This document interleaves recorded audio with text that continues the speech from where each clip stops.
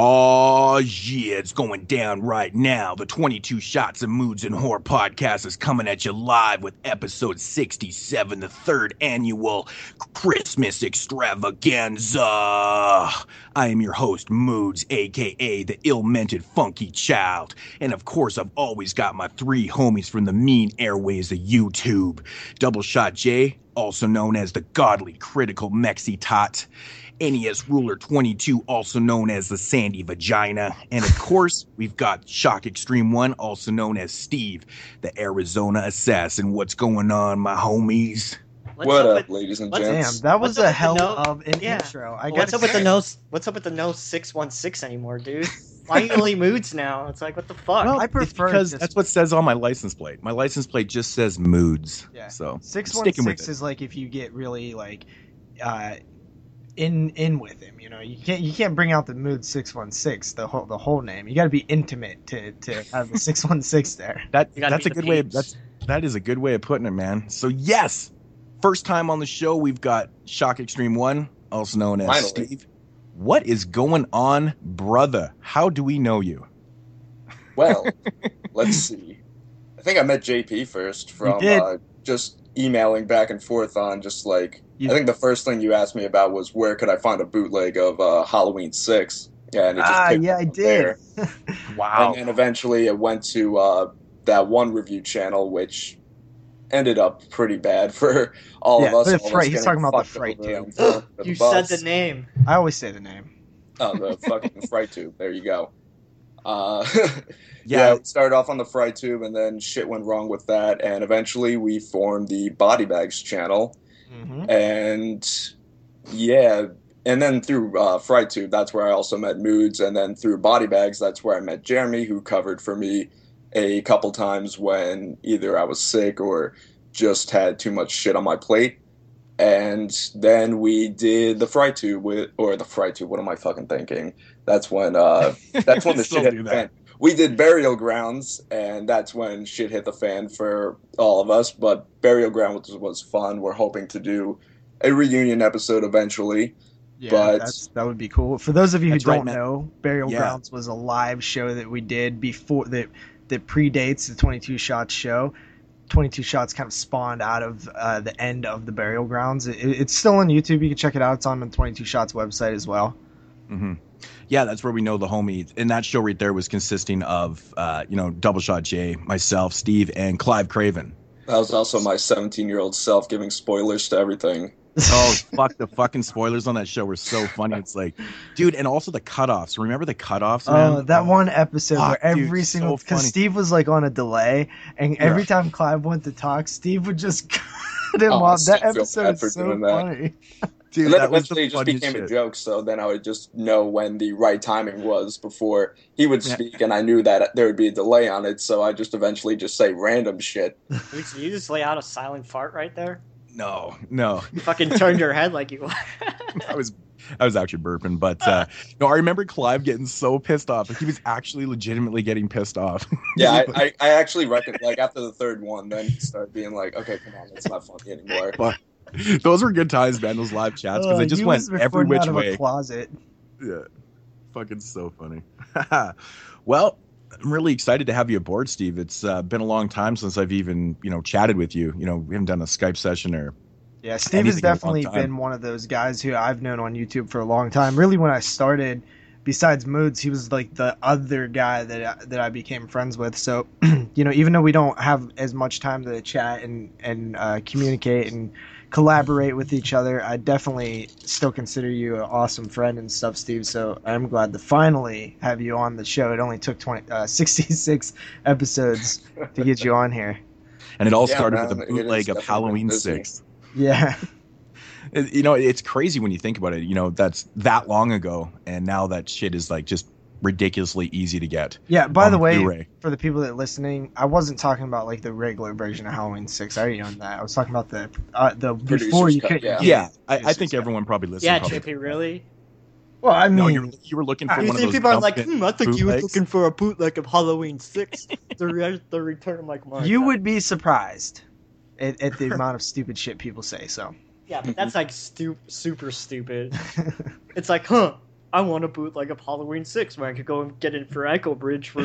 This might have been before the Echo Bridges were out, so fuck off. Okay. Yeah, and for the people out there that are interested, Steve actually isn't from Arizona. He's actually from New York. I only said he was the Arizona assassin because I couldn't think of anything else off the top of my dome, and that's where he's going to school right now. The New York Ripper. Come on. The New York Ripper. I actually said that as a joke to one of my coworkers because he kept calling me frail all the time. So I sent him a picture when I was home at the gym. I just said the New York Ripper returns. So what are you doing? What are you doing now, Steve? What's going on in life? Well, I am in school right now. I am about to enter my second semester of my sophomore year of college. It's just been extremely busy studying film, but last semester was more you've been slaying that for as opposed to actual hands-on film work. Literally just consumed my whole life from doing YouTube and just doing videos of any sort because literally I'd be up until maybe 2 o'clock in the morning on maybe my second assignment when I had maybe 2 more left to go. So I've just been taken away from everything, everything movie reviews or, even just simple vlogs at that. So now since I'm home for the month of December, returning in January, the people will be able to see a lot more footage coming their way. So stay tuned for that. Sweet. Sounds good, man. Awesome. So how was your trip back home? Good stuff? The trip back home, it was actually a pretty crappy flight, even though I slept most of the way. It was like an hour delay from people coming from Boston. They had to clean up everything, and it was. So is that the route you take? You fly from Phoenix to Boston to. No. There's an option where you could fly from Phoenix to Boston and then take a plane to New York, but I just do a straight shot from Phoenix to JFK. Oh, to JFK. Okay. So how long of a flight is that? From Boston to Phoenix. Okay. But they took like an hour delay trying to clean up everything, and people brought like 3 carry-on bags, so everybody got screwed up with. What airline were you flying with? JetBlue. Fuck, they allow 3 carry-ons? That's ridiculous, apparently man. People thought that was allowed. No, that is not fucking allowed. Bags of, just like hair dryers and God knows what. That's ridiculous, man. How long of a flight is that from Phoenix to JFK? It's actually shorter going from Phoenix Sky Harbor to New York JFK. It's like a 4.5 hour flight. But if you want to go from JFK to Phoenix, it's like a 5.5 hour flight, maybe because of time difference. I don't know. Yeah. Huh. Interesting. Cool stuff. And you're flying JetBlue? JetBlue. My TV didn't even work on it. Sounds quality, man. For the first 4.5 hour flight and you got no fucking TV. Work on my seat out of all seats. That's happened to me so many times too. I actually walked up to take a piss and I was just like kind of casually looking to see whose TV wasn't working. Every other TV was working except for mine. I hate that shit, man. That's totally happened to me before too, man. And of course your TV's not working and you got like the little infant baby next to you that's crying the entire fucking flight. No, actually, surprisingly, I was sitting next to a pretty nice woman that was just like smiling at me every time like people were arguing about having to get their bags checked or whatever. We just made jokes back and forth to everybody. So she was chill. I actually got a decent companion for the first time. That's cool, man. That's cool. So you're back in New York and glad to be home, I'm assuming. Very glad to be home. That's cool, man. That's cool. Awesome stuff. But yeah, really, really happy to have you on the show. JP, Jeremy, what has been going on this week? What's new in your guys' busy lives? Before I tell you what's been going on in my hectic life, I do want to make this simple announcement that we'll make again and again as the weeks progress, but essentially we're going to be switching iTunes feeds, and that is very important for the people who subscribe to us through iTunes, because that means that you will actually have to resubscribe to a different feed. You will not get the episodes in your feed anymore. You're going to have to resubscribe. So that the feed is not up yet, the new one, but keep paying attention for when we say that it goes up, because you'll have to switch over. Our episodes will no longer, we're leaving Podomatic. We're no longer going to be working through that feed. And unfortunately, the tech shit that goes involved in switching feeds is insane. It's like that's why people hire people to do this shit, because you have to know a lot about it. It's like essentially you get to the point where you're writing code almost, which I don't know how to do, and F all that. And it's not like we just have like a little catalog. We got 66. Well, I guess there'll be 67 episodes that are going to be on there, right? Well, by the time transferring over, and I mean, and these aren't just short episodes, so it's a lot of fucking work. But so that means that whenever this new feed comes up, guys, the cool thing is, and we've been getting this for a long, long time. Everybody says all the time, why can't I get past episode this on iTunes? Like I don't listen to it on YouTube. I listen to it in my car. Why can't I? Get episode 5? Why can't I get episode 10? Why does it only have episode 50 to 66? And it's because of the service we was using. It costs so much money to store files. The good news now is that when we do switch feeds, we will have all of our episodes on iTunes. So people will finally be able to be happy about that. Go back and listen to the past catalog, and it'll happen within the next few weeks, potentially. By the time the end of the year show is out, the feed will be changed, and we'll make another announcement then. But really excited for this. I know that that's one of the number one questions we usually get about the show, technically wise, is why is there not more episodes on iTunes? Where the fuck are the back catalog? I want to listen to these back catalog episodes, and I tell people sometimes, I'm like, you know what, man? They're not really there for a good reason. Yeah. We sounded like shit. And Jeremy used to host, so they were terrible. Oh, I'm just fucking kidding. No, but that's honestly the reason, is because they just didn't fit. So yeah, that's the honest answer. So the first thing you peeps out there need to do is listen to this episode. So that's a heads up. We will, like JP said, we will keep you, in the know. So, and if you want to keep searching it, it'll be 22 Shots Podcast. Or 22 Shots of Moods, or it'll be something very similar. You'll find it when you see it. As long as you just type in our thing once it pops up, we'll make an announcement on the Facebook page when it's out, and then on the next episode as well. So just keep that in mind, guys. We look forward to having everybody, keep following the show through that way as well, because hopefully we don't lose too many people. I mean, you're always going to lose people. They're just be like, I'm not going over. That's too much work. I'm not going over there and clicking subscribe over here. Fucking, that's a lot of work, man. Oh yeah, you're telling me. Exactly right. So Jeremy, what's new? You got any good tidbits for us? Good tidbits, tipilations. Yeah, what's going on? Nothing. I just finished school. I'm done. Whoa, hold on. So are you officially done? Like exams, everything? Like yeah, done. So like a chown. So you got a big boner right now, don't you? Big boner, just erect out of my pants. But extra sandy. Too bad I actually don't have a boner. Extra sandy. Yeah, I actually have a vagina. Do you get marks and stuff already? I mean, my penile implant is shooting out of my pants and shooting sand that was already left over from my sandy vagina everywhere. Ugh, that sounds terrible, man. So do you have exams to write, or are you just like done? I'm done. That was last week. Really? You didn't say anything about writing exams. Writing exams? Well, I wrote a piece on fucking cult horror films that... Yeah, when's that come out? Oh, that's cool, though. That's cool. Yeah, that was fun. I don't know when it's coming. Whatever happened to my fucking interview that you were supposed to do for me? What happened to your interview? Yeah. Well, let's see. Good enough, and you didn't need yours. I got you, and I got Who doesn't want to interview and I got the MOO? And I was supposed to get somebody from Wild Eye, but I'm not going to bash Wild Eye, but... he canceled on you. Yeah. No, he didn't cancel on me. He's like, still did try to track me down. He said, I'm on set. Dick. I'll email you tomorrow. And he didn't. And he never responded. Well, maybe you got... Honestly, I'm a little bit hurt because I was looking forward to that interview. It was fun. I had fun with it. I got all dressed up, did my hair. I was getting all formal for it. Yeah, it's not video, dude. What's that? It's not video. No, I was just playing the part. Oh, you're just getting in the mood. I get it. I had to play the part. I had to be all professional and stuff. And unlike how I look right now, I'm fucking sick. I just walked off the street and nailed it. So yeah, JP nailed it. He was like a huge part. Really? Yeah. Of the piece. Well, yeah, because.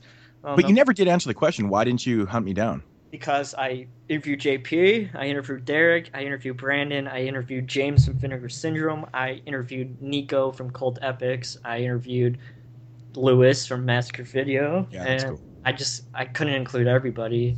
Yeah, Lewis is a cool guy. He's an interesting dude. I've every time I go to the both times I've been to Wasteland, I've talked to him quite a few times. He's an interesting cat, man. He's a really interesting cat. He was telling me one time that he has over 10,000 VHS. I was like, damn, dude. When I emailed him, I was like, fucking lot. When I emailed him, I was like, I'm not a stupid reporter who doesn't know anything about what I'm talking about. I've been to Wasteland freaking with Moods. You probably fucking don't remember me, but I was there, so I'm not some ignorant asshole who doesn't know what he's talking about. So that was actually really funny. Remember when we first met, Lewis? Yeah. That was actually really funny. He recognized me from YouTube, and he's like, hey, I know you. He's like, oh, yeah, you're the guy that didn't like Snuff 102. A similar thing happened to me at Monster Mania this year when I went to the alternative cinema booth, because the first thing I reviewed for them was Homicycle, and I just walk up to them, and Scott Weekend Fright was there with me, and he was asking me about it, and then the guy from behind the counter is just like, yeah, man, what were your thoughts? I would love to hear your thoughts. I'm just like, oh, shit. I'm just like, and he's Homicycle really that bad? You can't love them all, man. You can't love them all. That man, I would literally tell him. I would literally say to the guy, "Your movie sucks," right to his face. I felt like I was just throwing him under the bus right there, but no, he was a cool guy. Everybody from the K Motion Pictures booth was awesome. I'm sorry if your movie sucks. I'm not going to say it's good just because you're standing in front of me. Well, he had Scare Waves right next to it, and I'm like, that one was friggin' awesome, man. What's he going to do? Punch me in the face because I say his movie sucks? Maybe. Well. Fuck him then.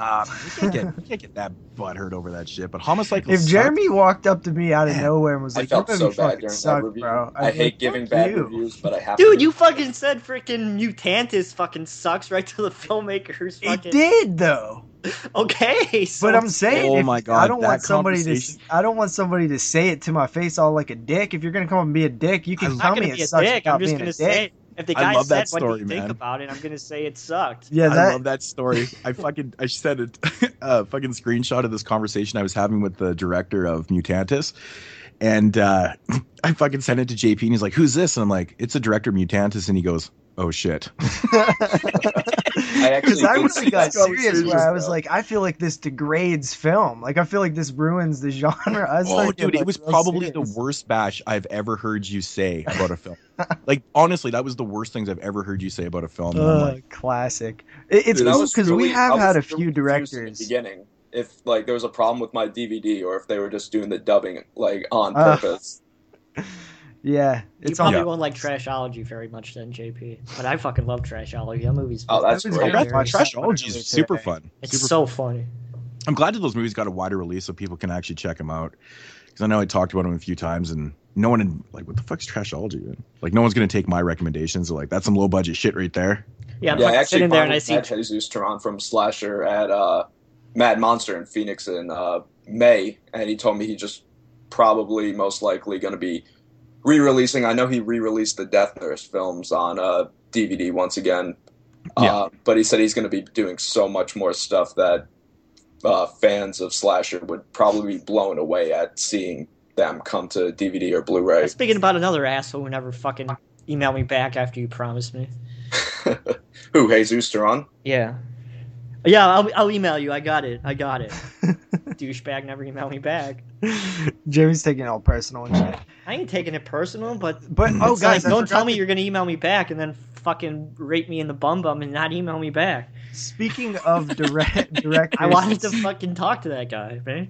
Speaking of directors and stuff who have like heard our reviews, I think like the Dead Shadows guy did. There was a few other ones. It's always cool when that happens, but I forgot to tell you guys that your Bert Carite, the necromantic guy, he tweeted out one of our reviews one day or something. No. Or he shared it or something. It was not Der Todsking. I can't remember. It might have been Necromantic 2 or Der Todsking. Oh man, well, even if it was Necromantic 1 or 2, like we gave him good reviews. I think you guys forget that I've gave all three movies a good review. Like you guys didn't like that. Der Todsking. I like the whole the premise was good and stuff. I just overall wasn't my type of thing, I guess. I got that on Blu-ray. I still need to watch that eventually. Yeah. Nico was a cool ass guy, man. He was a cool cat. Steve, have you ever seen the Nick Phillips films, Satan's Black Wedding and like Critically Insane and stuff? I've seen bits of them only from the Cinema Snobs reviews, And I mean, of course, I've seen bits of them because those bits also appeared in the Death Nurse films as stock footage. Yeah, exactly. Yeah. Anyways, I just got this double feature in from Retro Shock, Shockorama, and I was checking them out, like Satan's Black Wedding, Criminally Insane, and it actually has part 2 on it also. Do you own this? I do not. I've been wanting to get that for a while. Dude, these movies are super short, man. So there's 3 films on here, and like all 3 films are like an hour long. So if you've seen clips, you've pretty much seen it all.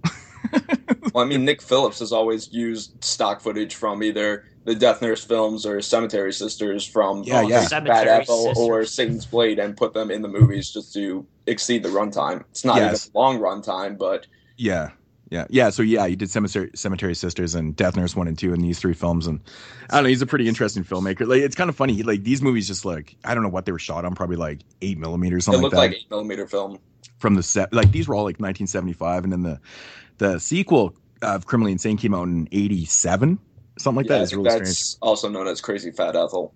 Yeah, exactly. And it was like shot on video, so he went from like 8mm to shot on video. Pretty cool. Definitely not JP's and Jeremy's type of stuff. Cemetery Sisters was fucking awful, man. No. But I was just blown away by like Satan's Black Wedding. It's too bad that this movie wasn't developed into a full film, because it's an hour long and it just kind of gets into it. There's really nothing going on, kind of thing. And I think it has a lot of potential to be a decent film. It's kind of a shame, but I was enjoying it. But yeah, it is what it is. It is what it is. Nick Phillips, man. I wish he'd have done more stuff, to be honest.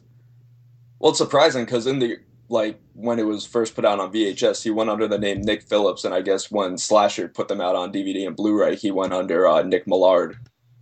Yeah. Okay. That makes a lot of sense. Well, it doesn't really make sense, but, these guys are always with their fucking alternate names and shit like that. Alternate names, stock footage. Stock footage always kills me, man. I just, oh my God.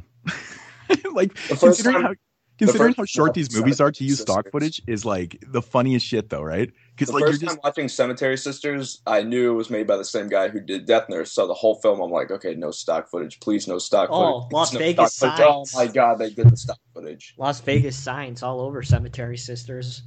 Yeah, that movie's so fucking boring. It sucks, that movie.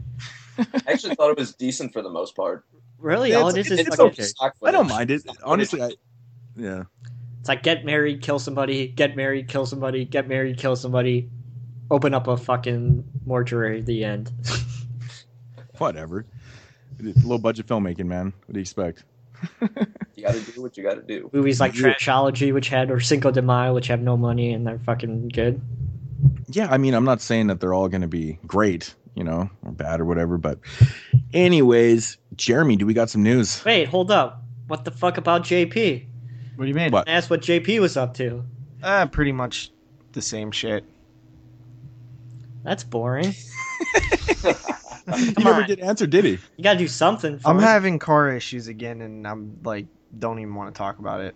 Got so sidetracked on the Nick Phillips stuff that I forgot that JP didn't even answer. He's all bummed out because his fucking cars are always shit in the bed. Mm-hmm. Well, he is Mexican, so. I have no idea what that has to do with what? Cars. That's completely irrelevant.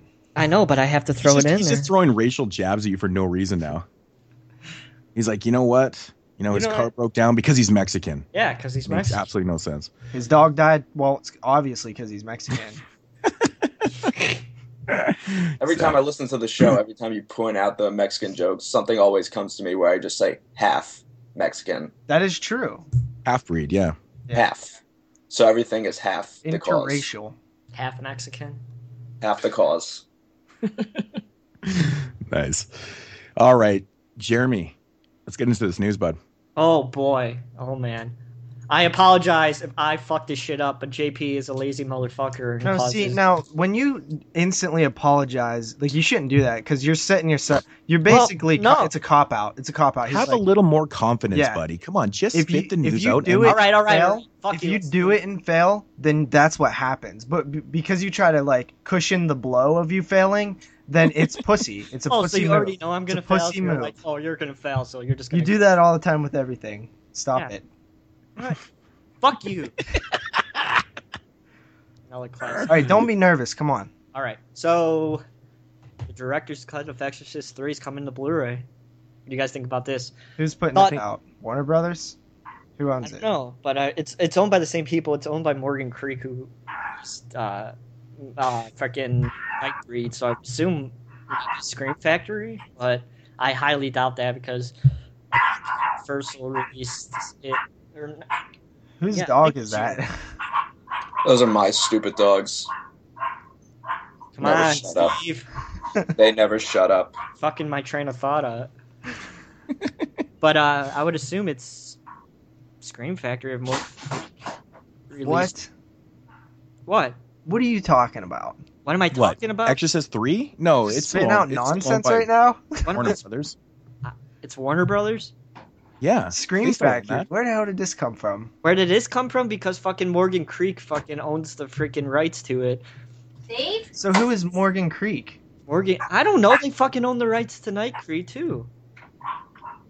Morgan Creek are the ones who own the rights to Nightbreed, and they're the ones that fucking helped Scream Factory restore it. And Morgan Creek owns the negatives to fucking Exorcist 3 too. Oh. Okay. So the director's cut now, is that a is that I'm confused. Is the director's cut like a completely different movie like Nightbreed was? Is that why this is such a big deal? Well, I guess when it got released, it got cut to shit, and William Peter Blatty, the guy who directed it, was really pissed off about it because a lot of footage was lost or seemed to be lost, just like the Nightbreed stuff, and I guess they found it and they were restoring it on Blu-ray in a collector's edition, which is why I thought that it said, maybe it would be fucking Scream Factory, because it says right here, a feature-packed collector's edition, although if one had to guess by the stark honesty from Blatty and Morgan Creek, perhaps a formal announcement on or around Christmas might be a safe bet. In any case, for a climate where lost footage could truly sometimes be lost, the revival of film culture and collectors' markets, this would have been good for my piece, have helped make miracles for horror films, especially in a case where elements have been lost for 25 years, such as The Exorcist 3. And then it says, it will be a Region A release that will consecutively happen in 2016 from a proven U.S. specialty distributor. However, after some digging on this writer part, no one has come to claim responsibility for the release just yet. Perhaps the I's haven't been dotted nor the T's crossed, but more than likely a release like this might be kept on the hush-hush until a more appropriate occasion calls for it. So it actually technically hasn't been announced who's releasing it, so... Prime suspects include Scream Factory, who previously worked with Morgan Creek to release Nightbreed, the director's cut. Keep an eye out for more on Exorcist 3, the director's cut, when it comes available on FanClub. Well, you know what? Who did own the original cut of Exorcist or Nightbreed? Was it Fox? Of Nightbreed? Yeah. Maybe 20th Century. Yeah, it was 20th Century. No, it was Warner Brothers, wasn't it? Well, I know Warner Brothers released like the Snapper Case DVD. Well, Fox owns. Well, they'd archived it too, though. Because remember, Nightbreed, after the Snapper Case went out of print, they archived it, and you could get it through the Burn on Demand through Warner Brothers. I thought they still owned it up until. That's strange. Well, I will say that it looks like Fox owns Exorcist 3. Fox does, okay. Now, it is interesting that is a Scream Nightbreed is Fox as well. Yeah, so really? That makes sense actually, because Scream Factory has been able to grab some Fox stuff, including the theatrical version of Nightbreed, which came with the box set, the Super Edition.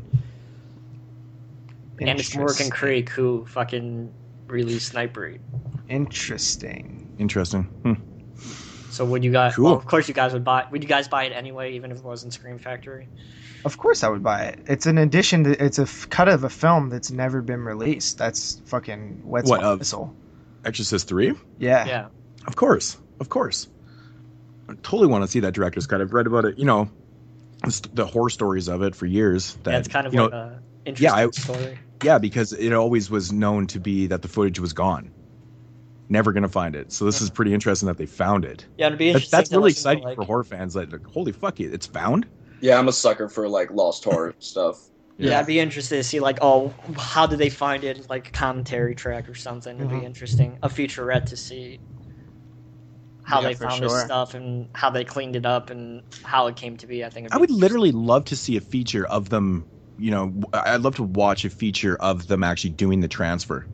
You know, like how they do it and stuff. Well, James, when I talked to Vinegar Syndrome, he told me a whole bunch of stuff, like how they have to first like scan the print and then they clean it up. And Vinegar Syndrome has actually released videos on that stuff before. I'm pretty sure.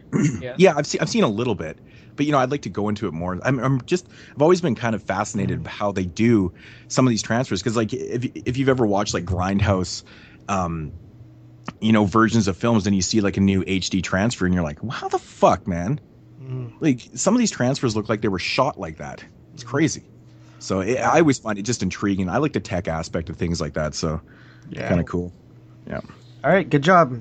All right. Next, Bad Robot and Don Coscarelli. I'm gonna fuck up the name. Coscarelli. Right? Oh, it's close Coscarelli. You can just say Cos. That's what I say. All right. Team up for 4K restoration of Phantasm. So, Bad Robot, J.J. Abrams' production company, if that's what you want to call it. I guess it's teaming up with Don Coscarelli, whose print of Phantasm. He has like the only, 35 millimeter print of it. It's like his own print, and I guess he's retiring or whatever the fuck that means. And I guess him, I guess he's never going to show it again, which is like, well, that's fucked up. But I guess.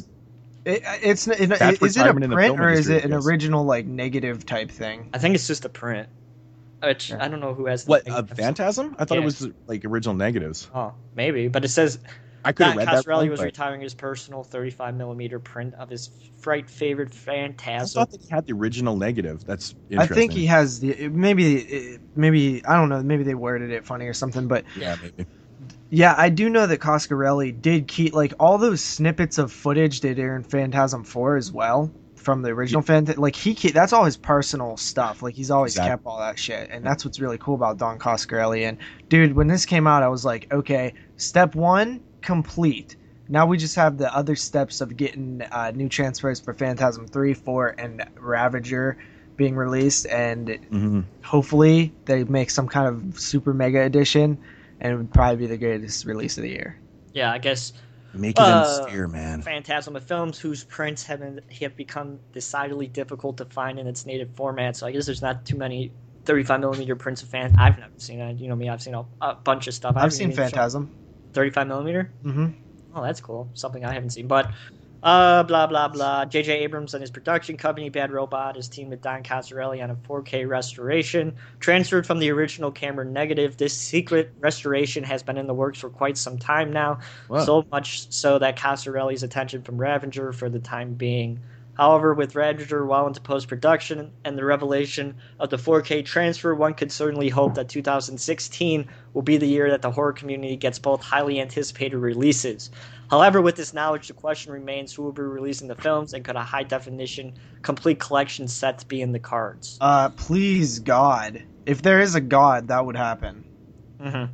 I just find it interesting that fucking J.J. Abrams, out of anybody, goes ahead. I was wondering. Dude, I almost fell off my chair when I read that. I was like, what? Maybe J.J. Abrams is like a giant Phantasm fan, which wouldn't surprise me considering what he is a huge fan of him. Good. Yeah, he totally. I read that, so I was like, "That's really interesting." Just because you do certain films doesn't mean you can't like other genres, right? It's I think Angus Scrimm was in one of his films. Actually. Yeah, didn't he name one of his characters after like Phantasm stuff or something? Yeah, too? Yeah. I think he named him Fam or something. But yeah, well, this is probably going to be really quality shit, man. If this guy's working on it and he's a fan, he's going to do this shit justice, man. I'm really fucking excited for this. Yeah, as you guys know, Phantasm is literally one of my favorite horror films. Definitely top 10. Me too, man. It's right there too. Phantasm, dude. If you like, Phantasm to me is just one of those. This whole series is something that I can literally watch like at any time. And ever since we did the Phantasm show way back in episode 8, damn, dude, that's really good that you remember that. I've always thought if they do, I remember talking about if they do another Phantasm film, and we was like, yeah, I doubt it, but it'd be cool, blah blah blah. And now that there is one, I think when it eventually does come out, it'll be a time to return to that series and at least cover the 5th one as a main episode. I think that's only fitting. Hail to the yes. I totally agree. Love that franchise so much. I know that you like part 2 more, but man, part 1, it's kind of back and forth nowadays. I always say that Phantasm, the original film, and the entire franchise is like no other films. It's true. It just sits by itself. That's why it's so amazing. Mm-hmm. Absolutely love them, man. The feel of that Phantasm film is just beyond strange, for lack of a better word, but I love it, man. I can't wait for this transfer and the features and yes, boner. Think about if Arrow picks it up and does what they did with fucking Hellraiser. That'd be freaking amazing. Well, speaking of that, because I don't know if I brought this up on the podcast, but I watch a lot of videos, and I was really curious on the whole Scarlet box set that Arrow had released of the first 3 Hellraiser films, and a lot of people were showing it off, unboxing and stuff, and it seemed like everybody that showed it off hadn't watched the films. Except for I clicked on this. Well, no, hadn't watched the new transfers. The new transfers, yeah. So, anyways, I'm searching around. I'm like trying to find someone that's going to talk about these transfers, and I came across a video. And this one specific guy, and he goes, man, this box, he went through everything. He's like, it's such a beautiful set, everything, the book, blah, blah, blah. And he goes, my main problem is, he goes, the transfer on Hellraiser is junk.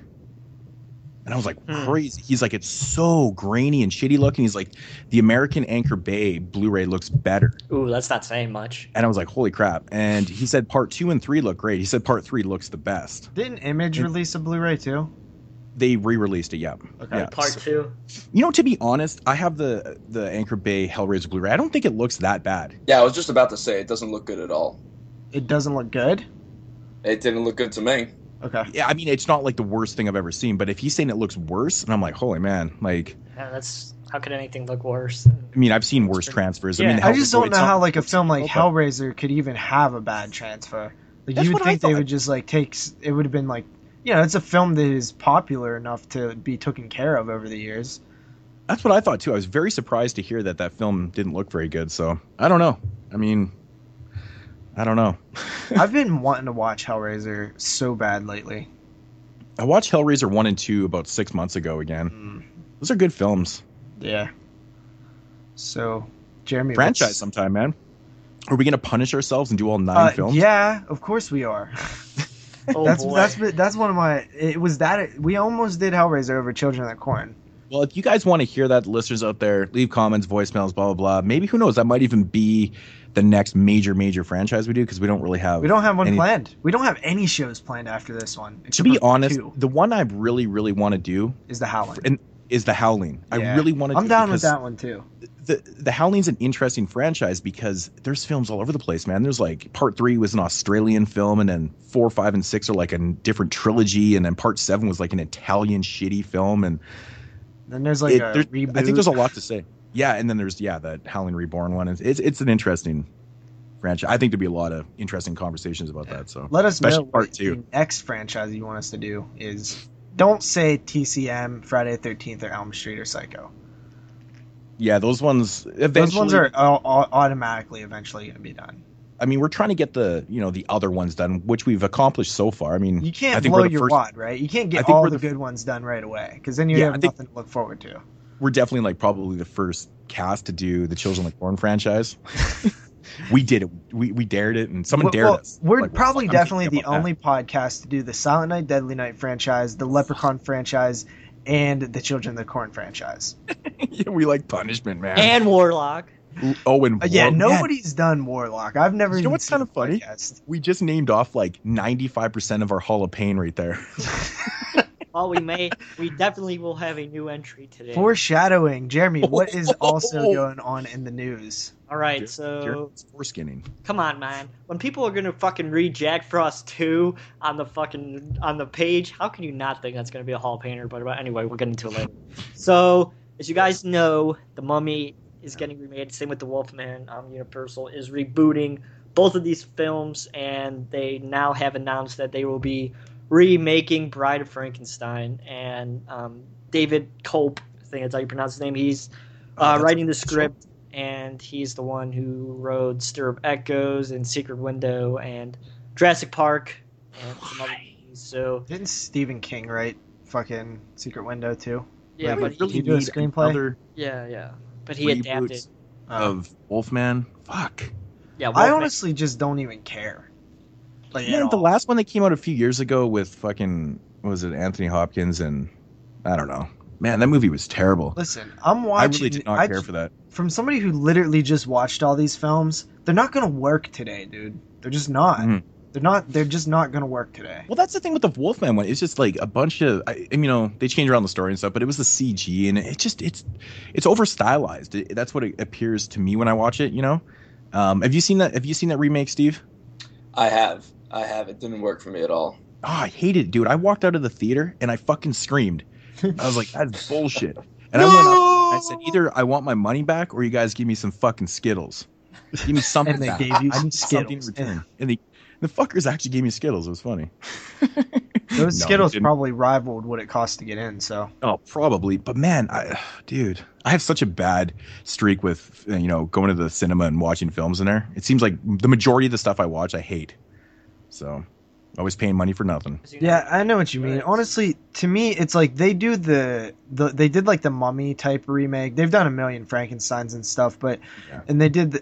To me, it's just like that's all you're gonna end up getting out of those films because you can't. I don't know if you can play the Wolfman straight serious and have him like look like the way that the bipedal like wolf did in the original film, like the man.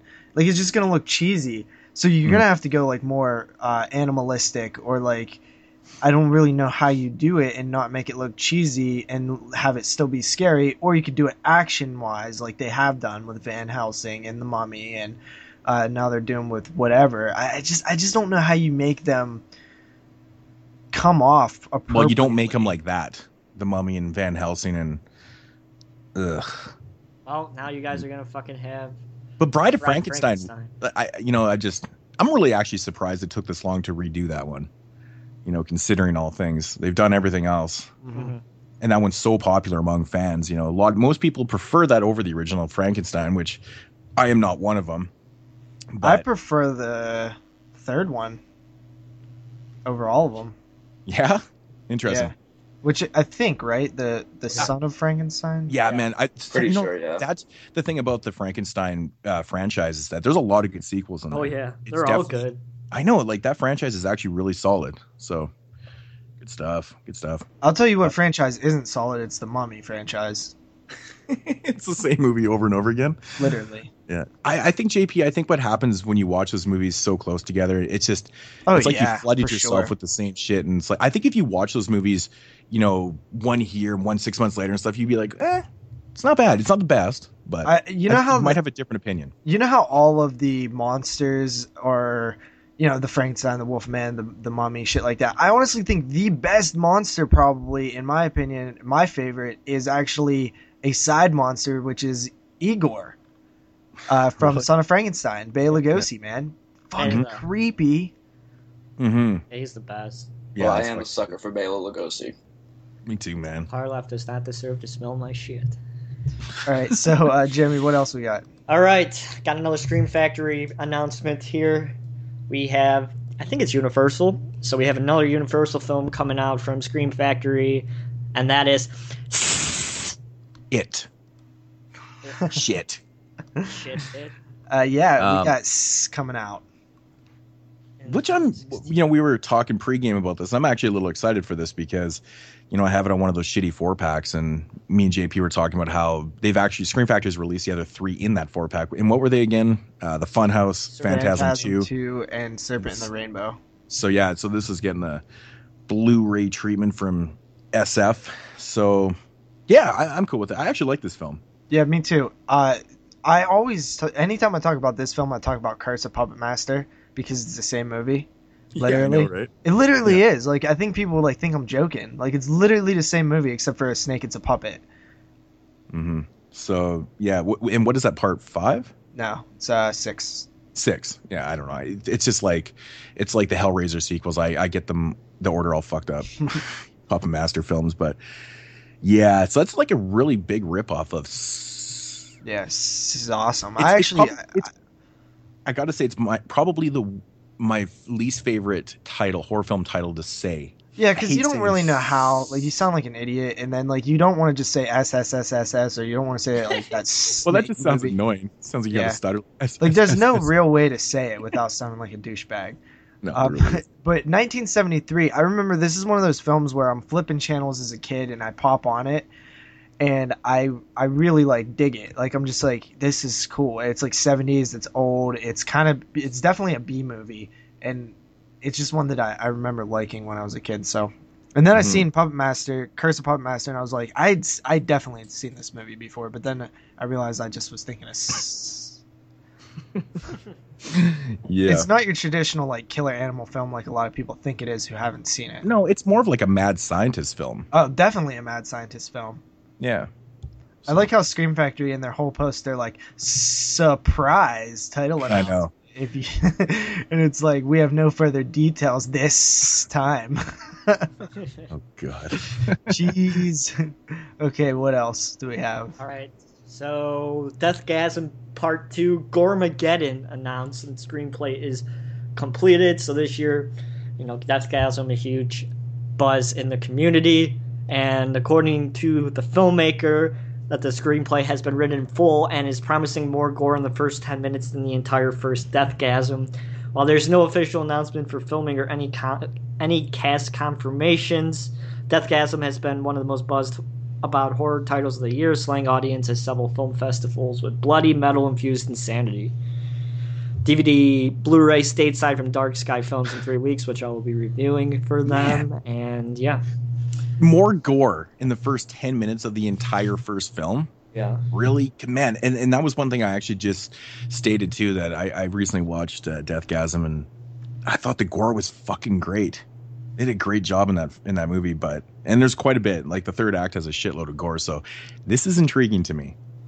They're gonna go Dead Alive style, aren't they? Yeah, I think that's what they're doing, man. I mean, the first 10 minutes is gonna be like a homage to Dead Alive. They're gonna have fucking lawnmowers, and it's gonna be awesome.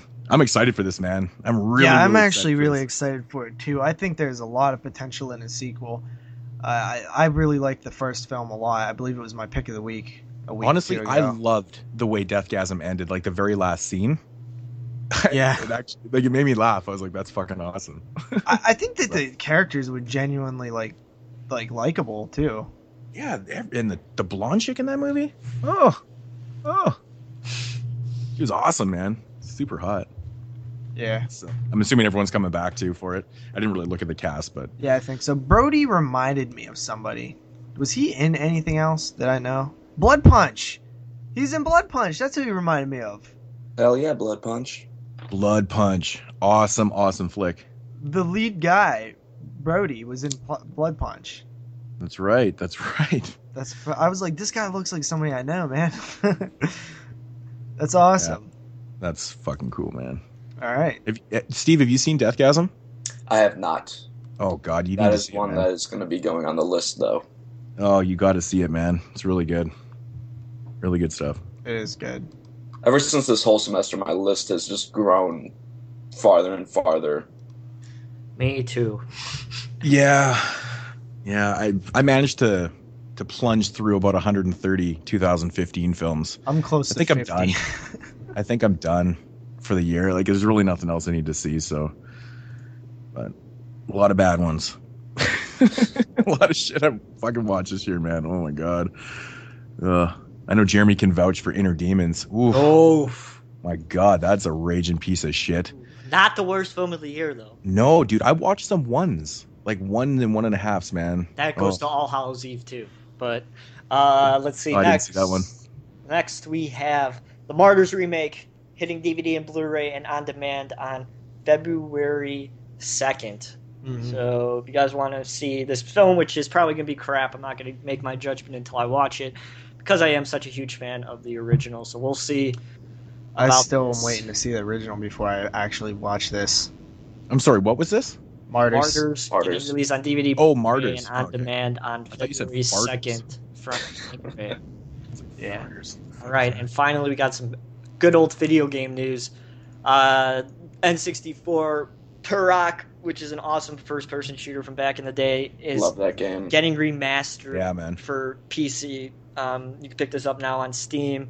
So if you guys N64 days and you like some Turok, you can pick up a remaster now on Steam for $15, and the sequel is awesome. So I've still never played the sequel to Turok. I played them both. I remember those. I used to play those games all the time, but Yeah, I will say that a couple years ago, maybe like 4 years ago, I did revisit Turok, and I didn't really. It doesn't really hold up. Mm-hmm. Huh. Well, maybe, yeah. N64 first-person shooters typically went the best. You typically need a mouse and a keyboard to play those type of games. So, I'm curious to see how it is on the PC, all cleaned up and with good frame rate and all that kind of stuff. So, I'll maybe give it a shot. We'll see. But that shall do it for the news. That is it. Yeah. Cool. Alrighty. So, moving along into mood swings, and with the DVD and Blu-ray releases for December 22nd, 2016. And I have to say, this has got to be the weakest release date in recent memory. Even worse than some of those November dates. It's crazy, man. So if you're all broke before Christmas, don't really worry about it. There's not a whole lot to pick up. But there is a couple good ones in here.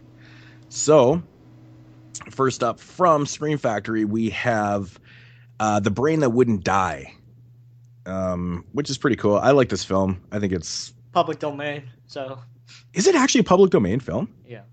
Really? Interesting, because this movie looks good. Are you sure? Pretty damn sure. Because I'm sure this movie has like 8 million releases. I know Synapse has a DVD out for this. Yeah. Which I have, and it looks great. So I was thinking, I was like, that's public domain. Fuck, it looks good. Yeah, it's a fun flick. So check that one out. And wrapping up the DVD and Blu-ray releases for December 22nd, we have another Scream Factory release. And this one right here is one that I actually jumped up when they announced this, because it's out of the DVD goes for ridiculous amounts of money. Out of print Anchor Bay film called Nightmares, the anthology film from, I believe, 84. I actually have this on pre-order. I actually want to see it. 83, 84. I'm buying all these fucking full-price movies. I can't believe it. Yeah, I was like, what has gotten into you? I don't know, movies I want to see, so I'm going to buy them. That's I crazy. bought the Guardians, too, because I want to see that shit, too. And it's fucking hard to find. Do you guys know of anything else that's coming out this week? Because I couldn't find anything else. It was just these two releases. There's got to be more, though.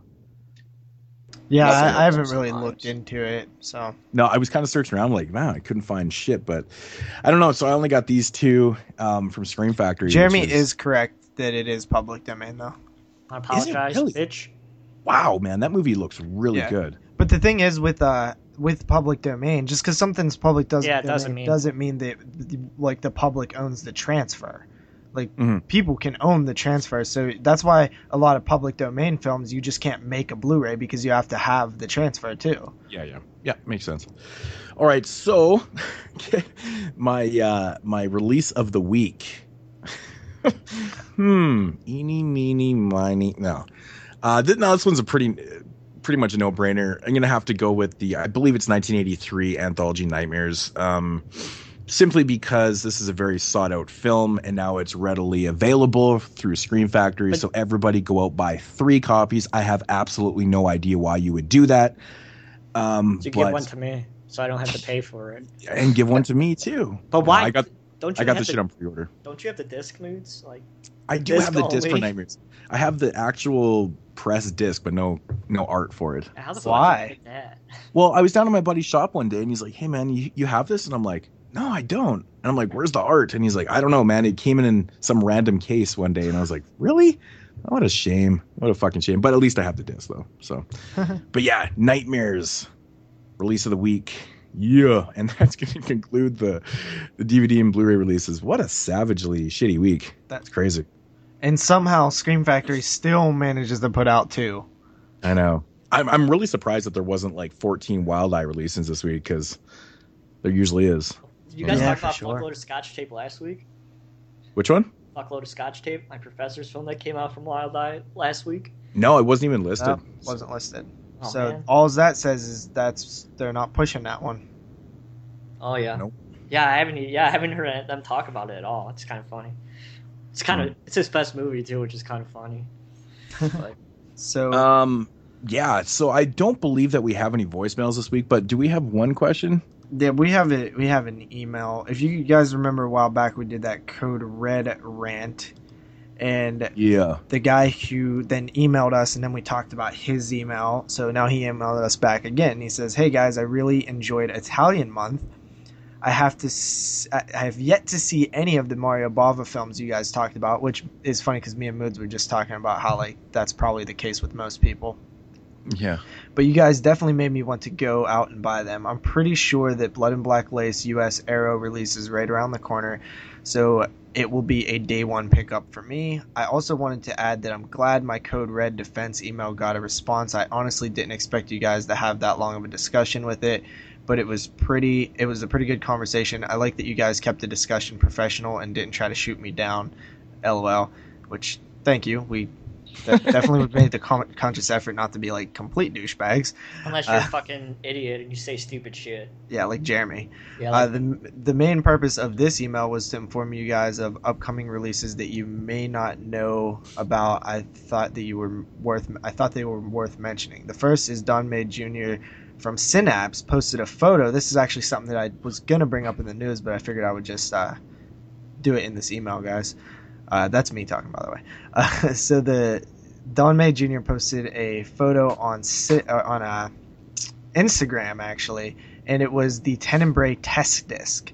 And he mentioned that it was on version 3.0 and would probably need another version to fix some minor problems. The awesome thing is that he also commented on the photo and said there would be a steelbook version that includes a CD of the soundtrack and bonus extras that wouldn't be on the normal release. This got me pumped because that might mean we could be getting a similar edition for Suspiria. I know they will be expensive like the Demon steelbooks, but it would be totally worth it for these Argento flicks. Also, Diabolic DVD is taking pre-orders for Grindhouse Epic Blu-ray release set of Pieces. I can barely wait to get my hands on this one. I wanted to add that I picked up Arrow's Blu-ray of Spider Baby after going back and listening to your Spider Baby podcast. Wow, somebody listened to it. Always tell somebody people actually to go back and listen to it.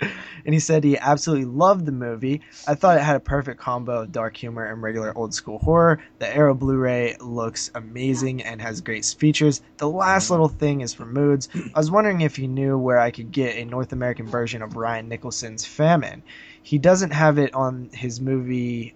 He doesn't have the movie in his Plot Digger online store, and the only other version I can find is PAL UK release, which goes for $25+. Just thought I would ask if he knew of any indie web stores that might have it. Speaking of indie stores, just wanted to throw out that there is a toe tag sale going on. Some real good deals, including having Dustin Mills flicks for under $10. Okay, sorry for the long email. Take it easy, guys. That is Electric Kool-Aid hitting us up once again. Not a fan of Famine. Not a fan. Well, I actually don't know, because if he doesn't have it on the Plot Digger site anymore, damn, I don't know who would be carrying it, because I know the Blu-ray was limited to 50 or something like that. I believe there's no copies. Actually, Ryan gave me one for free, which I'm very proud to have, because that's really cool that he sent me that just out of the kindness of his heart. It was pretty cool.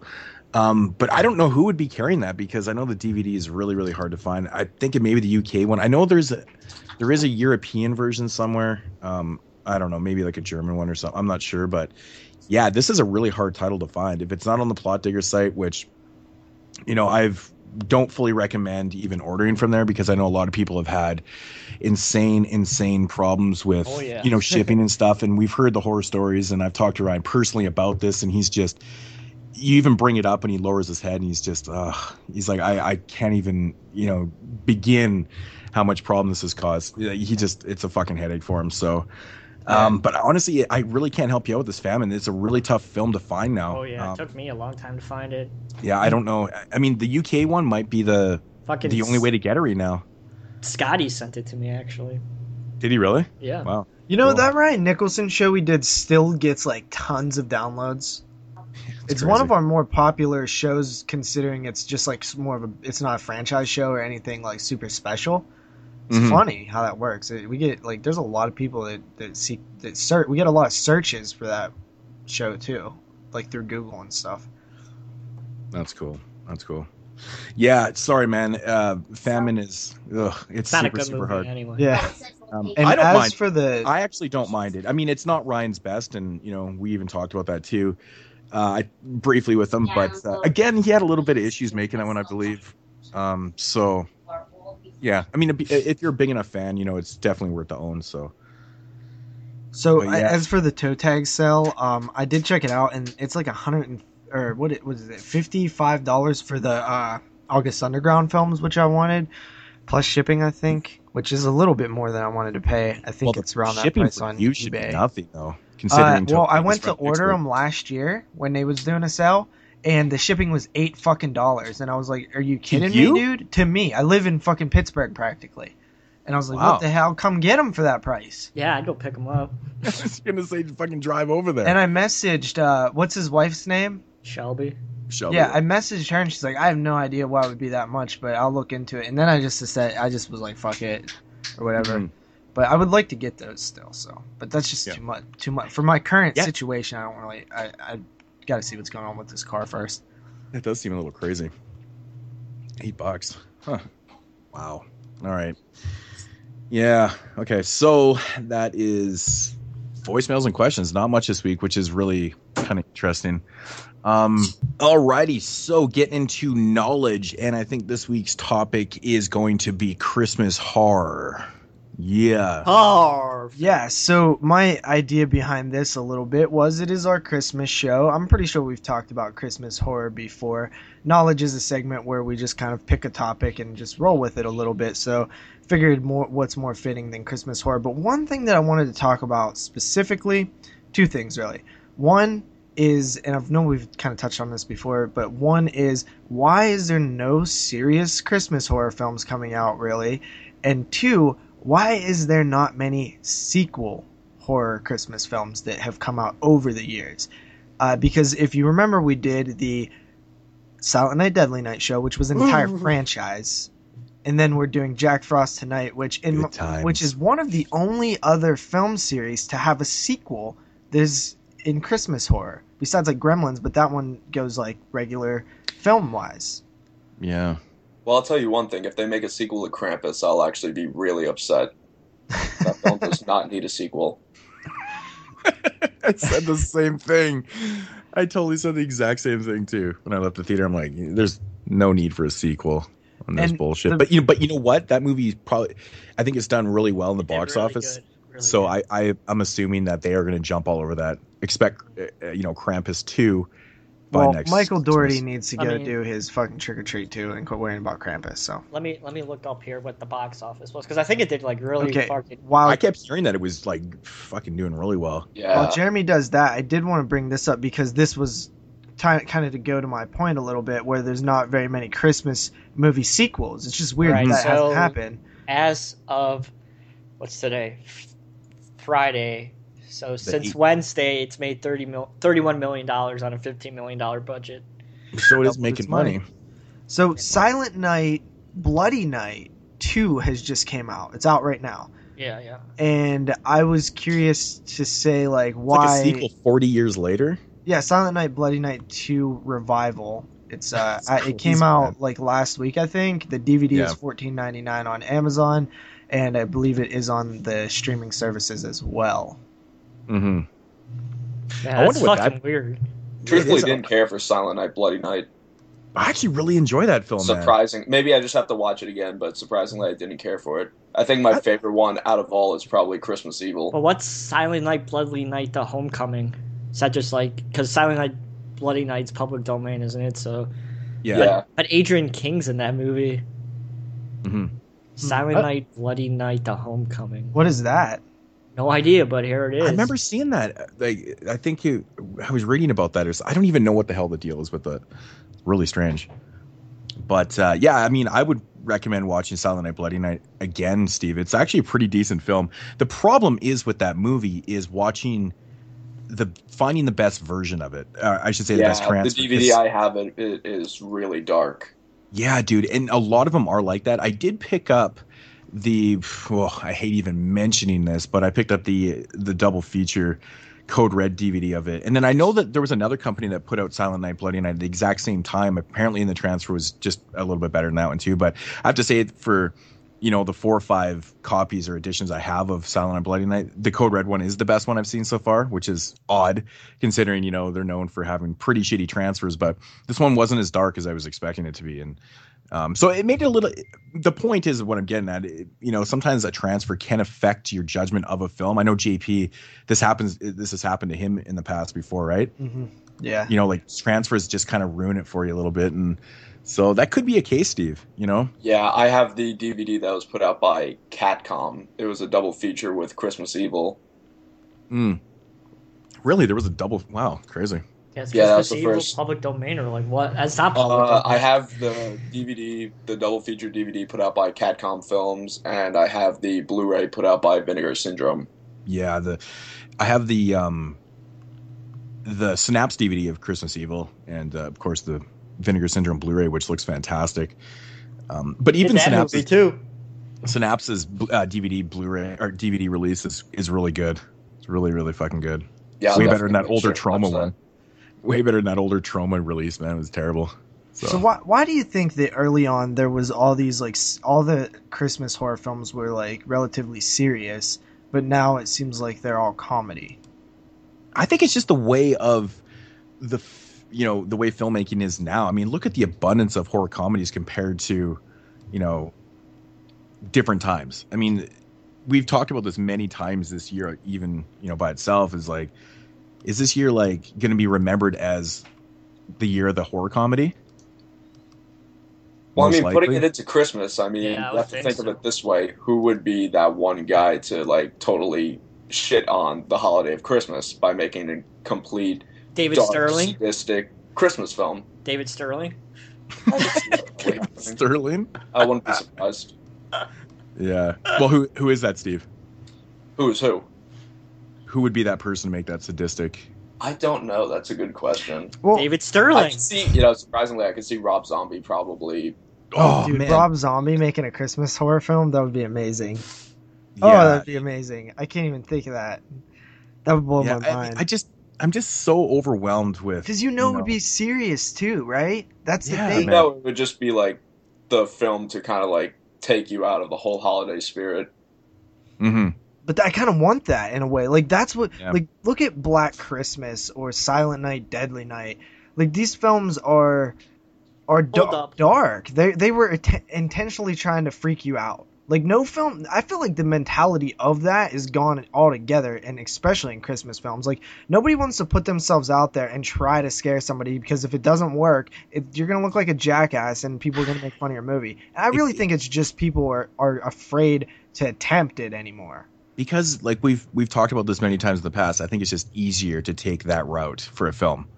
Yeah, it's disappointing. Where's all the good filmmakers that are willing to try it, man? Well, where the fuck's all the Hanukkah movies? It's easier to make a horror comedy than it is to make a serious horror film, because when like we said before, if you fail at making a serious horror film, it's shitty.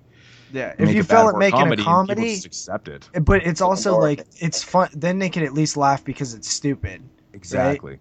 People just accept it. They're just like, whatever. I've said it once, and I've said it before. I am making a Hanukkah Harry slasher film. Fuck you guys. Menorah Maniac. And it's going to be cheesy comedy, right?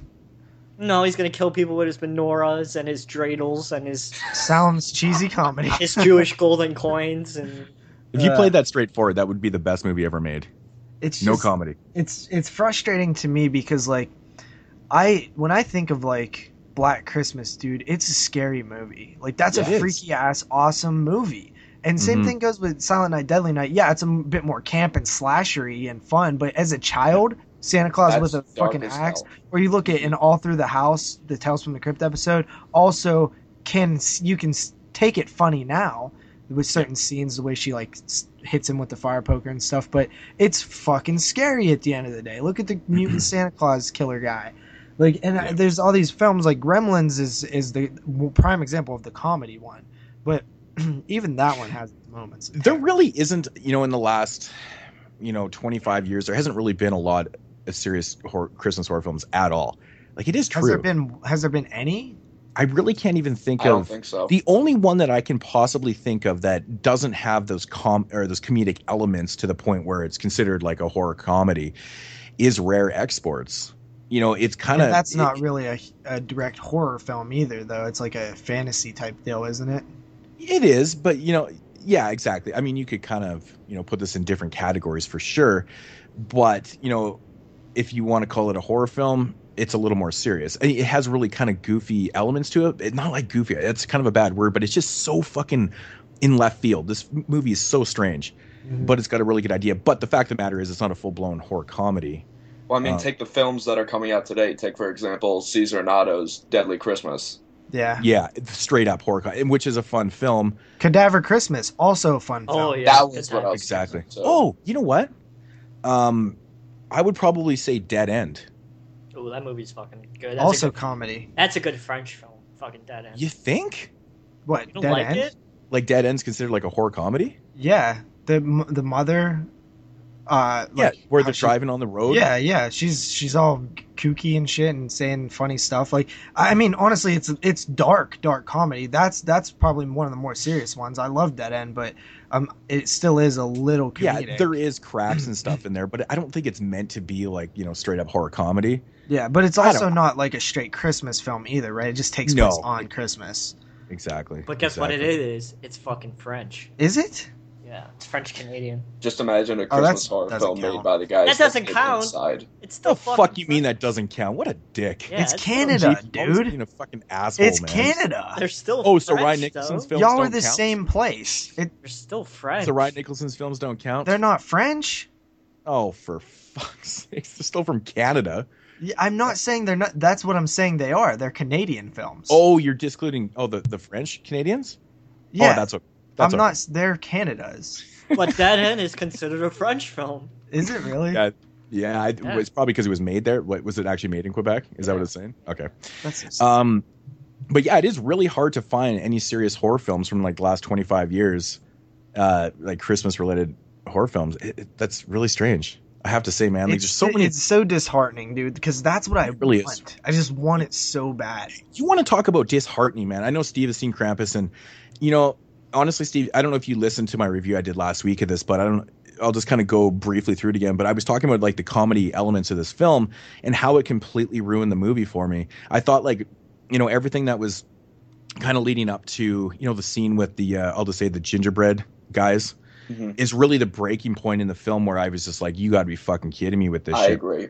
It really ruined it for me. But even up until that point, I was dealing with the comedic elements because, of course, the actors and the script and stuff. And I knew kind of going in it was going to be like that a little bit. But I didn't expect full comedy relief, you know, of the auntie, you know, the drunk auntie. Like everything that she was cracking was just kind of getting blah, blah, blah.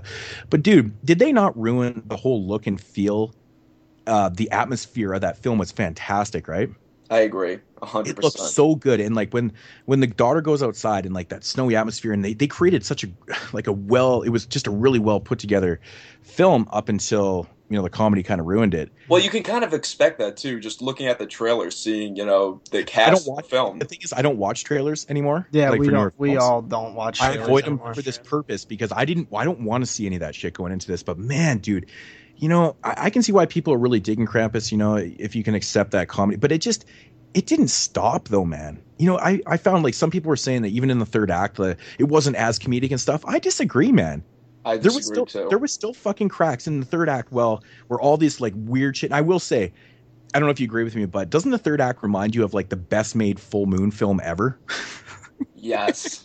Yeah, with all those creatures and stuff. Yeah, like just the way they kind of did it. It's like you take a full moon film and just put it into Hollywood, and this is what you get. You know? I kind of really expected to see something like the Ginger Dead Man come out and just say like some Gary Busey type lines. But honestly, if you just took this Krampus film and just kind of rolled with that dark theme, you know, you can have a little bit of cracks in there and stuff, but just kept that, you know, that tone to the film. This movie would have been really fucking good.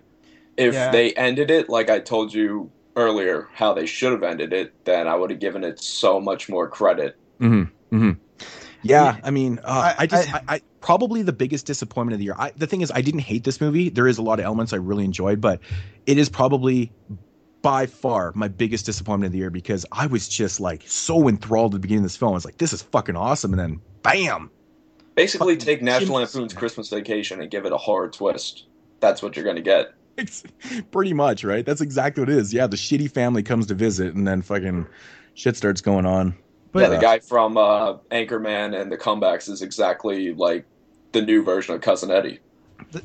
There's pretty much exactly right. It's a good comparison. Even the fact that modes, like you mentioned Dead End, and yeah, I mean P2 is another one I think of a little bit, but like I said, they just take place on Christmas. But even look at Dead End though, that film's 13 years old at this point.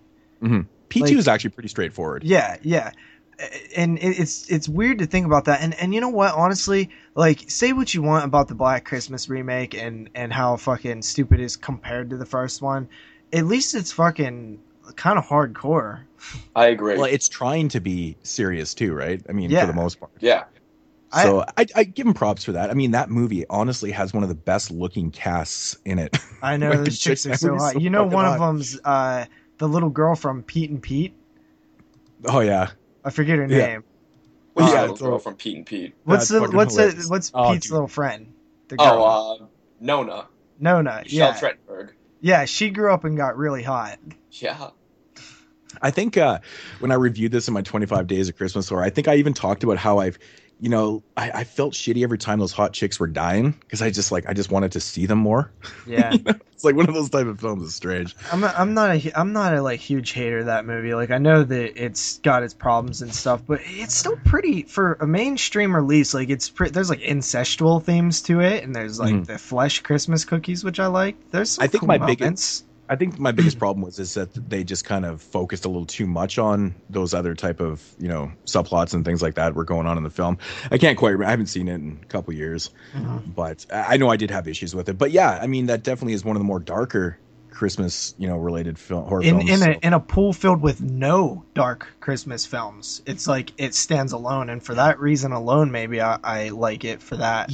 It's a really interesting point you bring up. Like, thinking about it now, it's really crazy that they don't make serious ones anymore. Considering the 70s and 80s, it was pretty much all serious ones.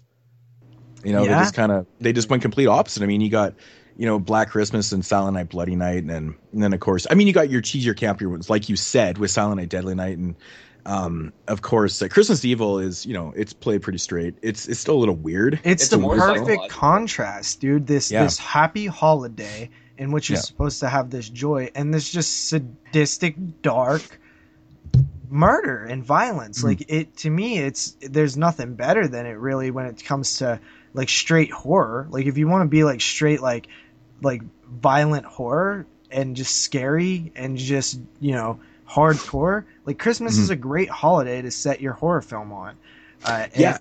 I almost feel like you could use that as a marketing campaign alone, as like, hey, this is hardcore horror right here, and it's on Christmas, like, because everybody be like, I haven't seen one of those in forever. This is the Silent Night, Deadly Night of our generation or something. Definitely missing those gritty films, man. 1975's Night Train Murders. It takes place on Christmas, and it's, the best way to describe the film, if you've never seen it, it's basically Last House on the Left on a train. It's essentially what it is. Sounds awesome. It's gritty, it's dirty, it makes you want to take a shower after you finish the film, and it's awesome. It's fucking straightforward, and it's brutal. It's a really, really nasty, brutal film, and it's, it has that Christmas type theme to it. So that's another one. You got Don't Open Till Christmas from '84. Again, it's on the lines of a little campier slasher. Some people say they don't like this, so I think it's fun, but the thing with this movie is that it had a lot of production problems. I think there was like 3 different directors on this one, so it's kind of like all over the place, but at least it's not fucking straight up comedy. I love Black Christmas and Silent Night, Deadly Night so much, and especially Black Christmas, because it really is like, it stands alone as like the greatest Christmas horror film, and just in terms of like, it captures everything that you want in a horror film and Christmas at the same time. We'll take a dark and sadistic film like Moods knows this one, Crazy Murder, and set it on Christmas. Oh my God. How the Crazy Murder Stole Christmas. Oh, that would be... Jesus. I don't even know what to think of that, man. Crazy Murder. That probably... That is definitely the movie that's made me gag the most ever in a film. That's the movie that stopped me from eating McDonald's for a couple months. Oh God, yeah, man. Oh, remember did you post that trailer or something? I sent a lot of people the trailer. I started out my review with a puke bucket, and I was just getting sick into it. It was like, it's fucking gross, man. It really is. That's kind of all I really wanted to say about it. I just miss the idea of like having a scary Christmas horror movie, and it saddens me especially like these two films we're about to talk about kind of really made me just like want to watch Black Christmas or something else, you know. Oh. It's like there's room for the Santa sleighs of the world. I'm not saying there's not. I like Santa sleigh. It's just I would love to see return to form. I just thought of one. I know this one is, and I know if you're from the Netherlands or whatever, and I think it has a totally different type of meaning to them. But the movie Saint or Sint from 2010, this movie is not a horror comedy, and it's it's got those Christmas elements and stuff. This one's straight up horror. That's straight up. I have heard of that one. I haven't seen it though. Yeah, and then because the other one year in particularly, we had so many Christmas horror movies this year, right? Is there one that's serious? I have heard. I haven't seen it. I've been wanting to get it though. I just couldn't find it. I've been meaning to ask you guys A Christmas Horror Story, or as Walmart calls it, a holiday Christmas story. Yeah, I reviewed it. It's definitely comedy. It's fun. It's the funnest Christmas movie that I've seen this year, but it's comedy. I think the thing that makes me appreciate Krampus a little more is it's a film that doesn't involve a guy in a Santa suit just hacking at people. Yeah, exactly. Well, I think with A Christmas Horror Story, I think it definitely has its comedic moments, but it's not the main focus of the film, in my opinion. I enjoyed it though. I mean, it's a great movie. I mean, I give it like a 7.5 or something, but it definitely like. When you have elves running around, zombie elves running around, like "fuck you, Santa, suck a dick" or something, like that's pure comedy at that point. I have to say, I fucking loved the ending of that movie, man. Yeah, it was good. Fun. Yeah, really, really well made stuff. So, dude, they're just like coming to me left and right. What about The Children from 2008? See, I haven't seen that one either. Is that one that has a lot to do with Christmas, or just set on Christmas? It's set on Christmas. Basically, these families that get together, and it's set on Christmas. Yeah. It's considered a Christmas horror film. Yeah, for sure. There are a few serious ones that are more just kind of set on Christmas, like the P2 of the world and stuff. But yeah, this one definitely has a Christmas feel to it, though. Okay, like there's trees and there's lights. It's the point is the family's getting together for Christmas. Okay. Right. So essentially, it has a storyline, but this one's really doesn't have much comedy to it. So just imagine a Christmas horror film made by the same dudes that did Inside. Oh. Well, Inside actually takes place on Christmas. I was about to say. That's right. Somebody told me that. It's funny. I never consider Inside to be a Christmas because it doesn't really have that Christmas feel. It just happens to be set on Christmas Eve, I believe. That's because the French don't celebrate Christmas at all. To me, they don't celebrate Christmas. No, they don't. Are you being serious? Yeah. Here's one thing I'll bring up. It seems that a lot of the sequels, if there are any sequels to any Christmas horror films, it seems that the sequels do not feel like Christmas at all. Are there any sequels besides Silent Night, Deadly Night, and Jack Frost? Well, I guess there's Silent Night, Bloody Night now. Yeah, I was just about to say. Even like regular Christmas films, like National Lampoon's Christmas Vacation 2. I don't think that had much to do with Christmas. Yeah, that one doesn't really feel like it, but Home Alone did. Home Alone is one. Home Alone actually has 5 movies. It's crazy. Well, Home Alone 3 didn't feel like Christmas. I think that took place after Christmas. Did you say no, JP? I thought it only had 4. No, it's got 5. When did the 5th one come out? I don't know, but I have it. ABC Family did like a TV special. Oh, that's so gay. They're terrible, though. Oh, I know. I don't know why they keep fucking making those. Well, bullshit. Honestly, they could make them though. It wouldn't be hard to make one. They just fucking suck at it. Yeah, they don't utilize on like the whole elaborate traps and shit. They also don't really capture the holiday feel that the first 2 did, because it really does capture the holiday season great. Home Alone 3 didn't capture that feeling at all. Neither did Part 4. I stopped at 3.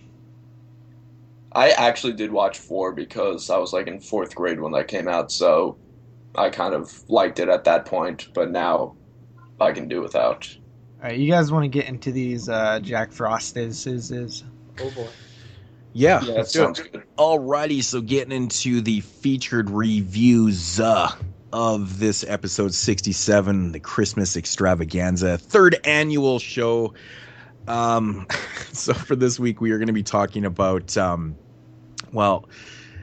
1997 film titled Jack Frost. Dude, you have a look of disgust on your face. Yeah, I'm just looking. Funny. Jeremy, why the fuck would you pick these? Because I think they're fucking fun as shit, man. They're so bad. We'll get to Jack Frost 2, as I said earlier today. It's one of the worst movies I've ever seen in my life. But at least Jack Frost 1, I think tomorrow is going to be a good reason, a good explanation as to why I picked these movies. Okay, so Jack Frost from 1997, some 90s goodness right here, right? All right, so storyline. Serial killer is genetically mutated in a car wreck on the way to his execution. Somehow. After which, he becomes a murdering snowman hellbent on revenge for the sheriff who caught him. Yeah, that pretty much sums it up. Now, Ratings? how shitty does the fucking snowman suit look? It looks like a fucking guy that has a freaking painted white oven mitts, and they're not even painted white. And he has It's just like it's a foam suit, like oven mitts. Yeah, and he has a fucking like a foam snow globe on his head that was painted white and probably have some eyes cut out. Well, just put it this way: at least the production value of Jack Frost 1 is a little better than Jack Frost 2. Oh, absolutely. It's kind of fucking sad that this movie looks like a fucking $1 million film compared to the sequel. Part 2 looks like... Did anybody else consider like bumping their rating up for Part 1 after watching Part 2? No. But no. There's so many things that, like, don't make sense in this movie. AKA, how the fuck do you fill up a bed of fucking antifreeze out of, like, 20 bottles? It's like... You fucking make like a pool of antifreeze, but you only have fucking 20 bottles in the fucking window. You fucking stupid continuity assholes. Well, the thing is, like, yeah, where the hell did they get all those bottles from? Like, they just had all that shit sitting around. It was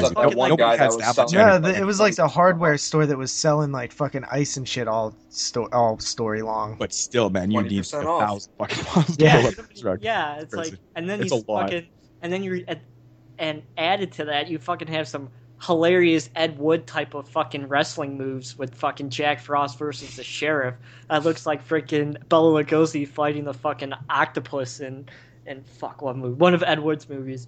I mean, it's fucking terrible. It's really sad. It's really sad, like, starting right from the top of this film that, you know, the opening credits, I actually kind of like the way they did the opening credits in this film. No, man, that girl's voice is fucking... I don't say this often. It is the most retardedest voice I've ever heard in my life. We're allowed to say retarded on the show. We've explained why. Jesus. Yeah, the opening credits are actually it's funny to me because the opening credits in this film they're better than the entire Jack Frost 2 film. And that's just ridiculous, man. Like I gotta be honest, straight up. I like how they did it. They tell the story, you know, they tell this kind of like kiddie story, and I don't know, it's okay. No, I like Daddy. I liked it. That's what happened. At least they put some fucking effort into this. Yeah, it's effort. And one thing that I will say about this one right off the bat, just so I can kind of get it out the way, is this film does have charm to it. Oh, definitely. Fucking crickets over there. Jeremy's like, what? I do got to admit, though, watching it for the first time after the second kill, I want to say, I thought it was going to be a lot darker than what I was expecting. Well, you have a kill in this movie that's almost as laughable as Children of the Corn 2 wheelchair kill. That makes no fucking sense. So the fucking kid's head gets chopped off by the sled, and it fucking goes from right to left when the fucking sled was going from left to right, and it's fucking terrible. Oh, yeah, you noticed that too? Actually. Holy shit, Ryan killed Billy. They just like threw the head up in the air, and they're like, it doesn't matter, we're just going to keep going anyway, because we don't have time to do another take. I love that. Well, the thing that made me a little bit more intrigued was seeing the chick from American Pie in it. Oh, yeah. Oh, Shannon Elizabeth. This had to be one of her first films, eh? I don't know. This is her when first did the film come out? I think this is her first, 97. 97. But I want to know is, role, yeah. Where's the fucking titties in both of these films? I was like expected. Yeah, there is no tit. Yeah, good point. Well, there's ass. There's a little bit of ass. Yeah, there was. She was in a few other things, but she was in one other film called Blast, and then she did a few TV before doing this. And then she did Scary Movie Part 1, and then American Pie Part 1 and 2. Yeah. The one thing about this film that I always take away from it is the ridiculous puns that are in this movie, and like they're almost What's the difference on the between line. snow women and snowmen? They got cans. Snowballs. They got balls. They got balls.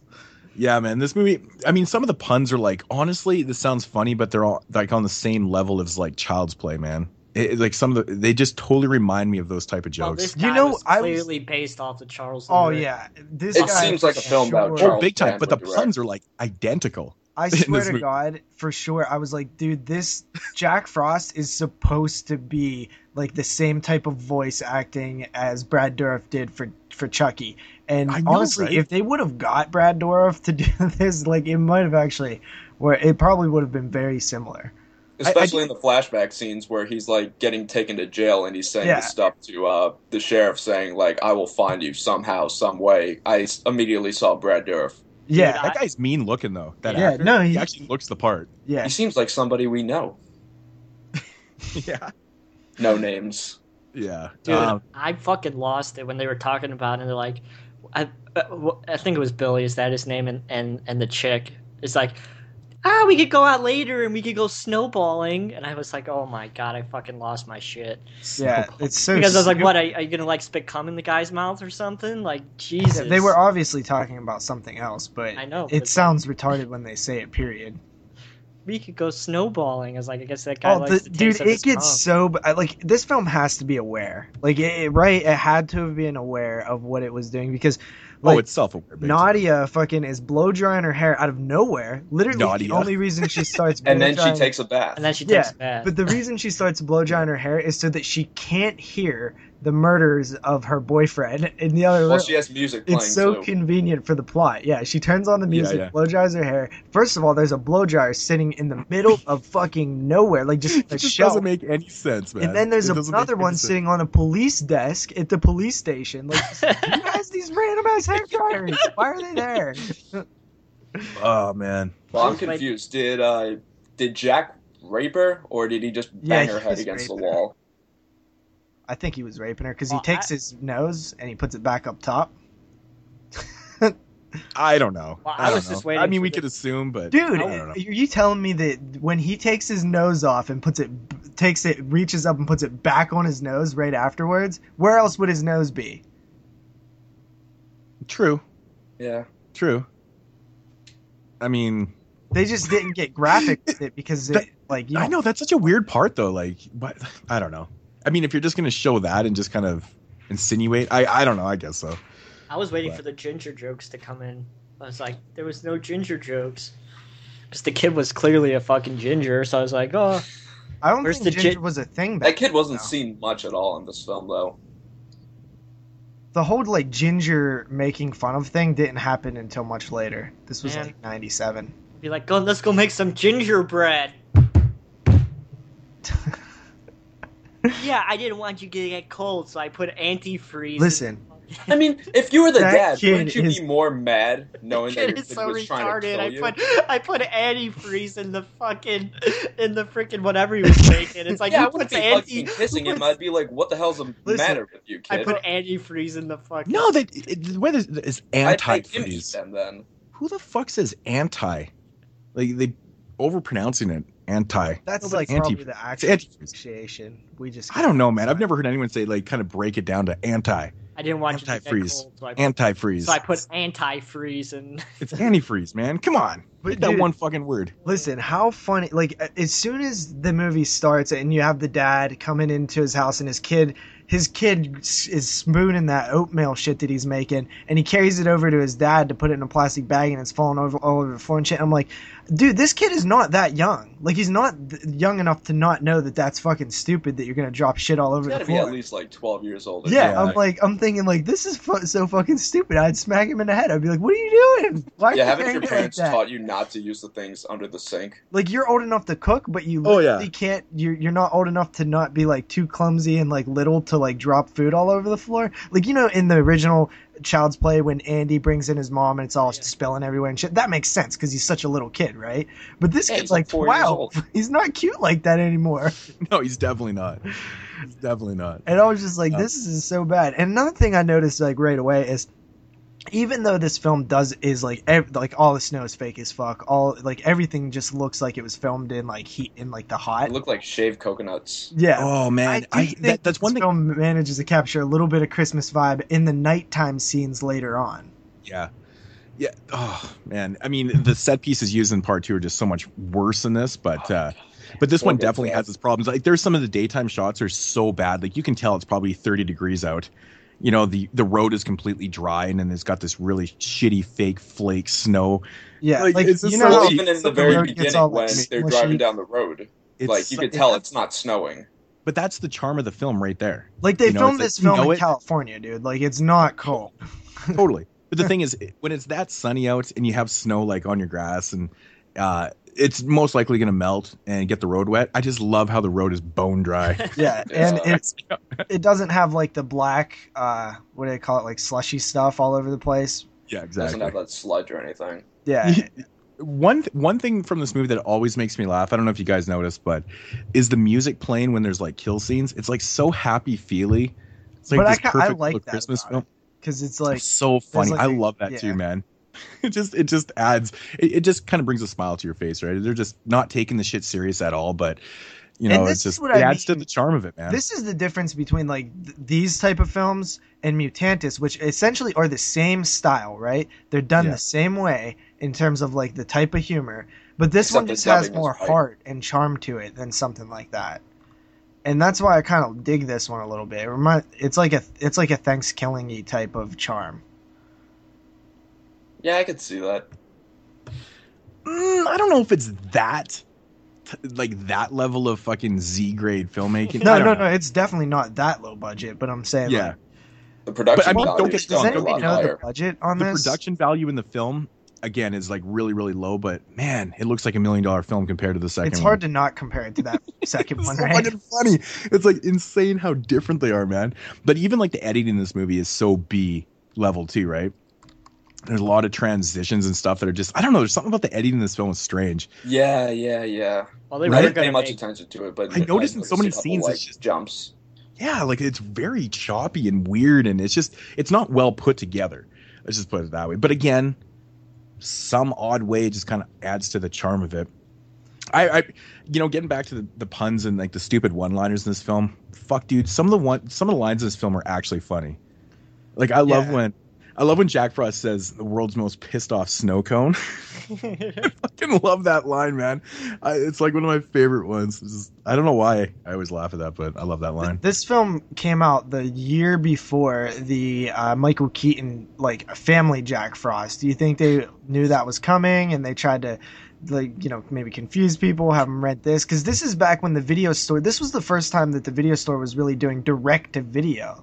Like this was that 90s era, that mid-late 90s area where direct to video started happening, like with Full Moon and stuff. So this was definitely a direct to video film. There's like you can't find a budget on this thing. What do you guys think the budget would be?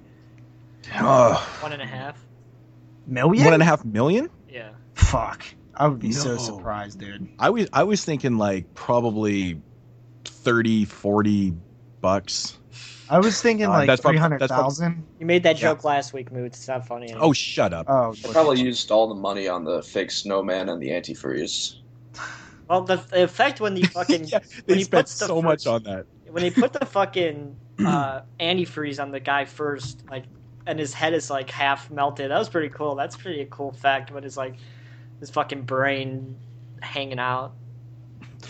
Yeah, one thing about this movie another thing that makes me laugh is, how they kind of throw in this like subplot, kind of not really twist, but how like the scientist doesn't want to, kill off Jack Frost because he wants to do, some tests and, he's priceless and stuff. I just love how they throw this into the film because really there's just nothing else there, or else this movie would have been like 70 minutes. So they have to kind of throw in this angle. Oh yeah, and it's literally the same angle that's in every single fucking movie where there's like a experiment gone wrong. Like, I just love how everyone. I just love how they just throw this in. All of a sudden, he just appears. And he's like, "Hey, and by the way, you know, this is pretty interesting. You know, don't kill him." Yeah. Like, every time makes me laugh. So stupid because you know for a fucking fact that this is not going to happen. You know, it's great B movie making right there. Awesome stuff. Oh man, but I have to say though, man, this movie, it does grit on me, man, with like the general dialogue though. The general dialogue in this film is just it's funny, but it's so bad. Like the script is terrible. Like the screenplay.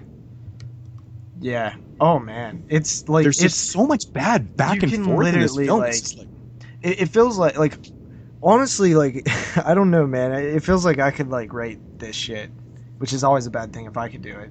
You know what I mean? It's crazy. Yeah, exactly. I don't know, man. But I have to say, man, one of the, you know, the scene where, you know, he fucking basically, well, I guess it's kind of the end scene. I don't know if this is a spoiler or whatever, but basically when Jack Frost goes through the window, I have to say, man, that shit looks so fucking funny to me because it's dude. It's just the way they shot it. You can tell it's just like a big foam fucking Jack Frost. Oh, it just looks so funny, dude. It makes me piss my pants every time. Again, the cheapest production value, but good stuff. Good stuff. I don't really know what to say about this movie, man. To be honest, no, I think it's fun, pretty charming, it's fun. I always have a blast watching this film, but I do love the one-liners in this film. There's so many stupid ones, man. Like even by the sheriff, like you left a 7-10 split. My God. I will just say this, guys. So bad. The director of this film was like live chatting, like commentating on Twitter, like tweeting out like stuff. Well, because this film played on Chiller the other night, and he was like live talking about it, which was pretty cool. I'm reading through his comments a little bit. Does he have any like decent input for the film? Yeah, he keeps pulling up original props. He's like, original prop of Jack Frost nose, and like takes a picture of it. Really? Well, here's one question for him. How come that DVD is so out of print? He said it was 90 degrees when they filmed it up in Big Bear. That makes sense. Totally makes sense. High winds, no real snow, obviously. I think that's cool. We probably could have got him for an interview if I would have, like, you know, planned this out, you know. That's pretty cool, though, man. Yeah, because he hasn't directed anything else. Well, he did part 2, right? Part 2, that's it. That was his last movie. You know, the one scene in this film one thing that always annoys the shit out of me, man, is the scene where the sheriff is in the car with his son and the water starts pouring in. And of course, Jack Frost makes the funny ass joke about, you know, your car's flooded. Or your engine's flooded or whatever. But anyways, because the sheriff is telling the son, he's like, don't touch the water, right? And then in like the very next scene when the sheriff's in the house and the door's shut, he's trying to stuff the paper in the door to like stop the water from coming in. Well, if you watch that scene, his hands are just getting drenched with the water.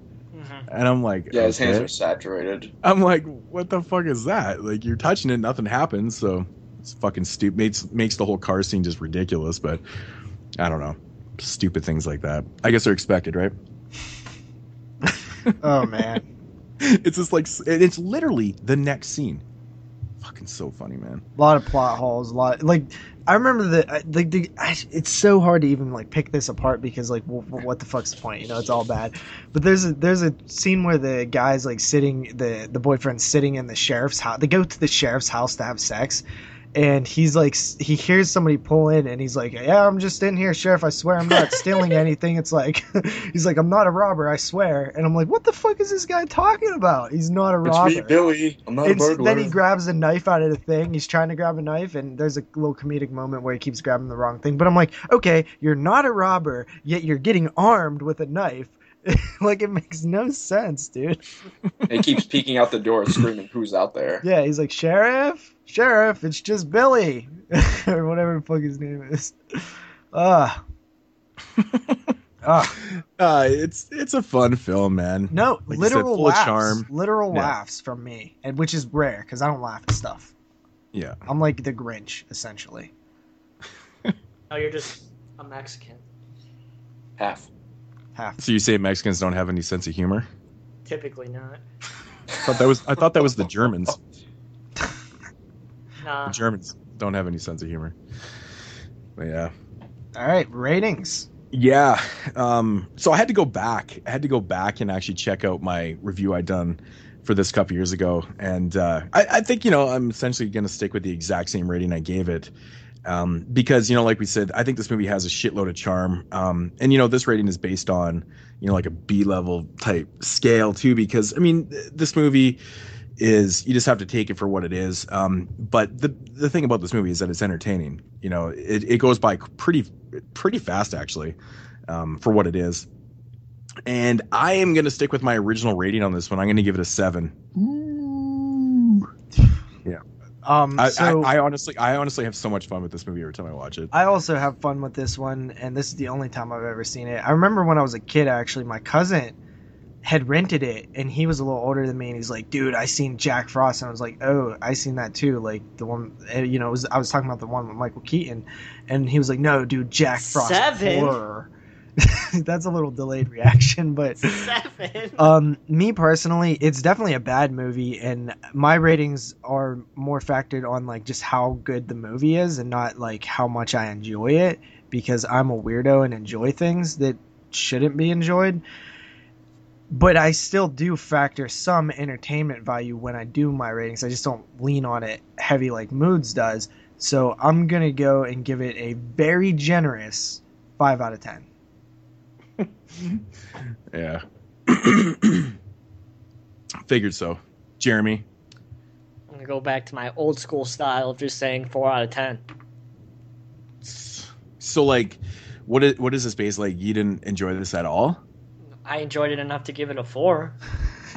Now, is it because, like, it's just, that's as good as it is? It's as good as a 4 out of 10? Yeah. That's your it's funny, and it has... Spec-wise, yeah, I think it is, technically a 4 out of 10. Jeremy's rating is more appropriate than both of ours in terms of just a complete from not. I don't think any anything's bias appropriate because everyone has a different.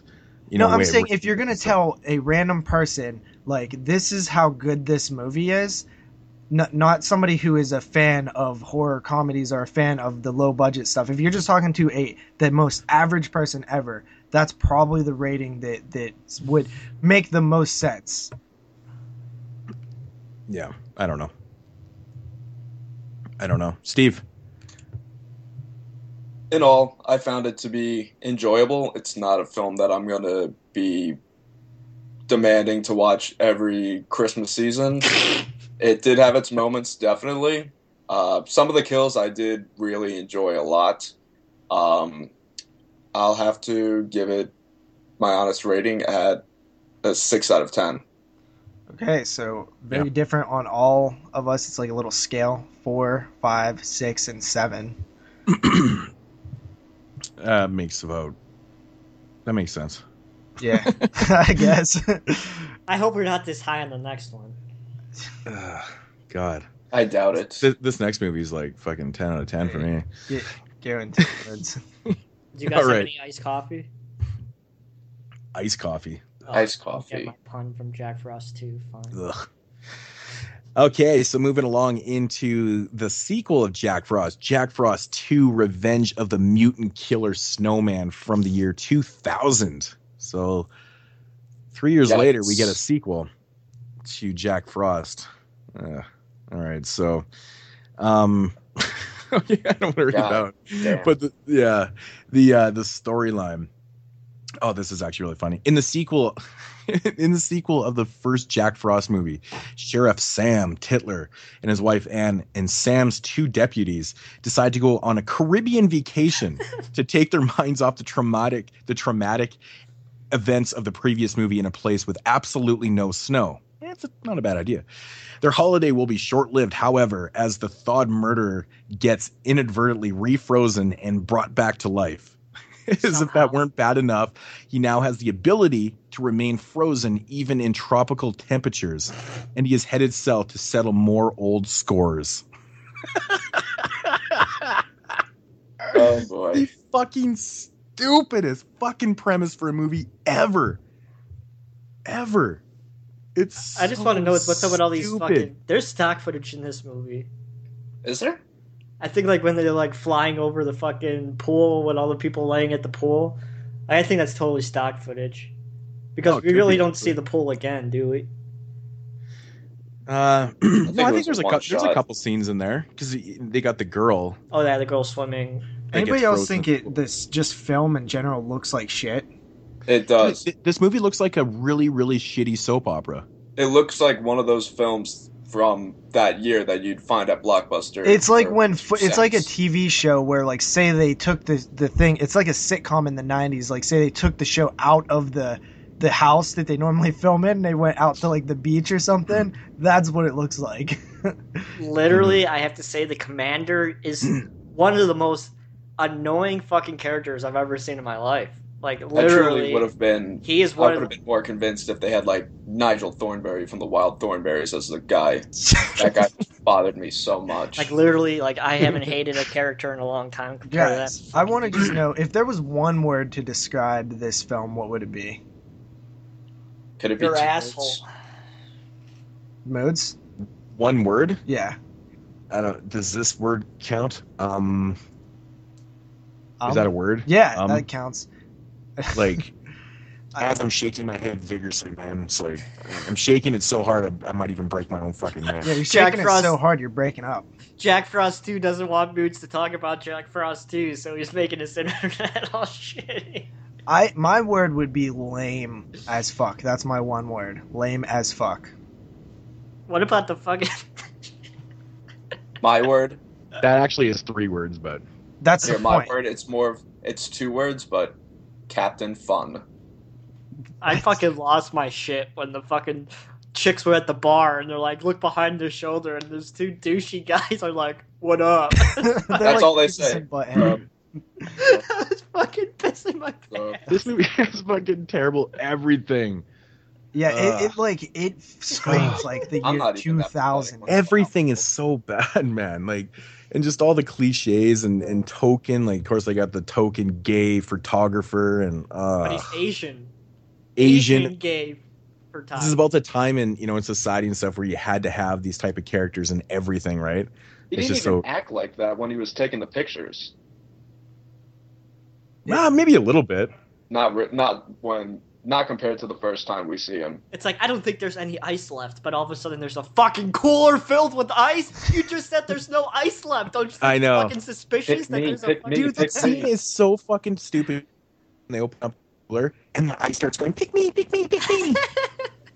Right? And then the one gets picked, and he's like, oh, yeah, come on, yeah. And I'm like, wow. The acting he starts rubbing it on her fucking nipples, and dude, it's like this is one of those rare occurrences where the acting was so bad it actually made me really angry. Yeah. Well, it's funny that the ice like talks and stuff too, because you're not really sure if like, oh, are they just really dumb and can't hear it, or is it like just supposed to be like an audience thing, or is it just supposed to be like it makes like 0.0 Why the fuck are they talking? Yeah. And how the fuck did it fill up with ice all of a sudden when he just fucking said, I don't think we have any ice? And then he's like, he's not like, oh, this is odd. I guess we had a ton of ice. Like, but that kill though is fucking funny, man. When she eats that ice cube and her fucking head explodes. Shit, man, that made me laugh. I did like the photographer kill. Yeah, the photographer one. I just love when that chick's head explodes. It's fucking good. I think the scene that not my most hated scene, but the one that kind of started it off for me was those 2 dudes on the raft in the middle of the ocean. Yeah, they're just like stuck out in the middle of the ocean. And how does a carrot appear to go in the cooler? Oh my god. It's so bad. It's so bad. Well, all it's there is more is than bad. It's this whole movie. Terrible. This whole movie is just a fucking huge plot hole. It doesn't even. There's maybe 2 points in the film that feel like Christmas, but that's it. It's so stupid. It's literally in the beginning. It's literally a tropical island of, like, it's hot. Well, yeah. And he's a snowman. It's the Caribbean. He's Captain Fun. Nothing can go wrong. I just love the part when it starts snowing in the Caribbean and everyone's like not freaking out. They're just like, hey, snowball fight. Yeah. The same guy did this one too, which is just crazy because it's such a decline. You know what blows my mind is that they got back the original cast members. Yeah. Why did they ever decide to go back to this? Didn't they read the script and go, might even be the most retarded thing I've ever read? Yeah. But they're like, no, I'm gonna come back and do this film. It's like everything about this movie is so bad. Even the puns are shitty in this movie. Mm-hmm. Yeah. They're kind of funny, but they're shitty. But I just can't get over people's reaction. It's snowing in the Caribbean, and people are like not weirded out by this at all. They're just like, "Hey, snowball fight!" And I'm like, the comedy literally misses every single beat. Although I did laugh when Jack Frost throws a snowball at that dude and rips his arm off, and that huge explosion of blood. What about her fucking head exploding after she eats an ice cube that's not Jack Frost? We went through Oh yeah, I was fucking... That part is so funny too. It's just fucking ridiculous, man.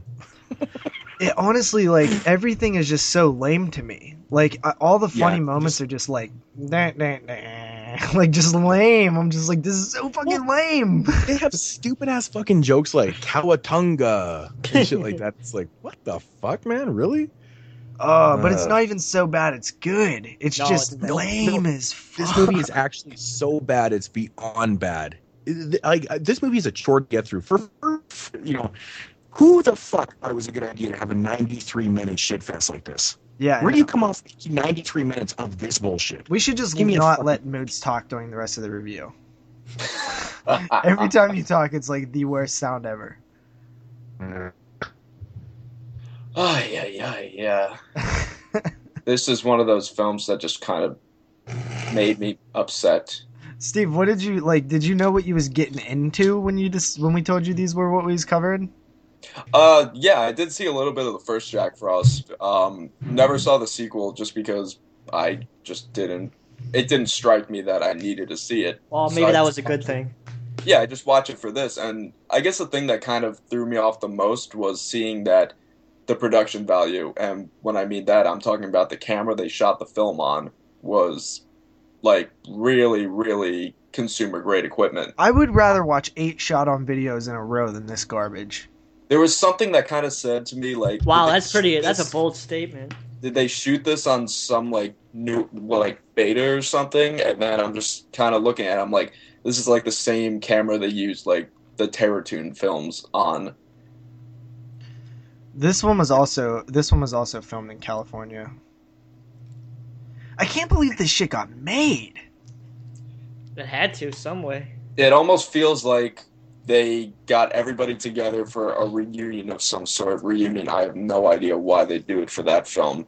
But saying like, oh, we're here, why don't we just throw together another film? I got a camera bag. Let's go, guys. Let's make this happen. I got some extra snowballs. I got a shit ton of bananas. I got a little bottle of antifreeze. Let's go. Yeah, straight up. That's exactly what happened. And it's funny because... one of the main plot points in this film is like over halfway through, it becomes a little creature film, which is just like... What? Yeah, which makes no sense. I'll be your dada. Then he gets all mad when they fucking... Can I kill dada?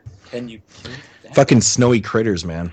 Yeah, like, they really did remind me of critters. It reminded me of Gremlins, especially at the bar. Yeah.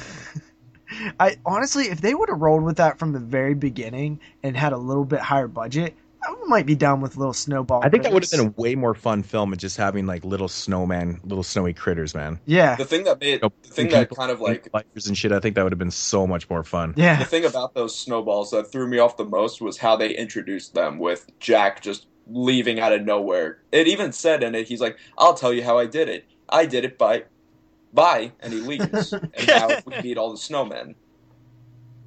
Or the snow babies, snowballs, whoever you call them. Fuck, man. When Jack Frost grows those big ice teeth, that is like the worst looking shit ever, too. But it looked that shitty in Jack Frost 1, too, though. I like the ice teeth in Jack Frost 1. This just looks so bad the way it was. Oh, fuck. Can you believe that Jack Frost actually looks worse? Yeah, I know, right? He looks way worse. Oh, fuck, he looks awful in this. It's terrible, terrible. I think he looks worse than the Scarecrow in Return to Oz. Wouldn't this be an interesting, interview to actually interview this director and be like, what the hell happened in part 2? You want me to reach out to him? Like, I would like to actually hear it from his point of view. I'm sure he's never talked about it. Because this movie probably cost him, like, seriously, like $100. Like, like what like there it has the cheapest fucking sets I've ever seen. Well, all you have to do is have a fucking foam in his backyard. Like all you have to do is have a foam anvil fall on your head, and oh my god, that fucking part makes no sense. Missed again. Screw it. Here we go. Fucking anvil. Dude, I seriously. Oh, dude, the effects in this movie are so shitty. So shitty. Got some pretty stuff and CG in this, and like just the way they edited it and stuff is fucking terrible. It's like not even laughable. It's just so bad. Like, I swear to God, guys, I was chatting with Moods and the guys on Facebook, and I would have to pause the movie every like 2 minutes because I couldn't pay attention to it. Oh my God, this movie is so hard. It's so painful to get through. I remember when I did reviewed this film, and I was thinking to myself, going, this might even be one of the worst films I've ever seen in my life. So I had to go back and check out the rating. I'm like, how did I give it such a high rating? I gave it a 2.5. What? What is it rated at? So, it's crazy. I mean, do you guys have anything else to say about this one? I personally don't. Honestly, there's nothing redeemable. There's no good qualities about this film at all. The only thing that I will say about this film over something like Beneath the Mississippi is at least it like moves. Like it's a movie.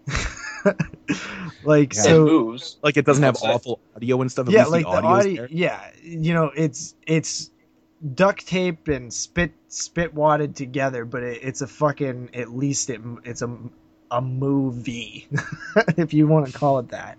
A movie. There's moving images with stuff happening, is what I'm saying, and there's audio that goes along with those moving images. Although this, like I said, this movie is just one giant plot hole. Oh wait, like, it makes no fucking sense. Is this at all. movie gonna be worse than The Entity? Probably. Not I Entity, can't imagine what Entity. a total rating is going to be on this, but Well, I'll tell you right now, The Entity I rated higher than it deserved. I'll admit that. yeah. Moods was way more appropriate on the Entity rating. He gave it a solid 1 out of 10. Jeremy gave it a 2.5.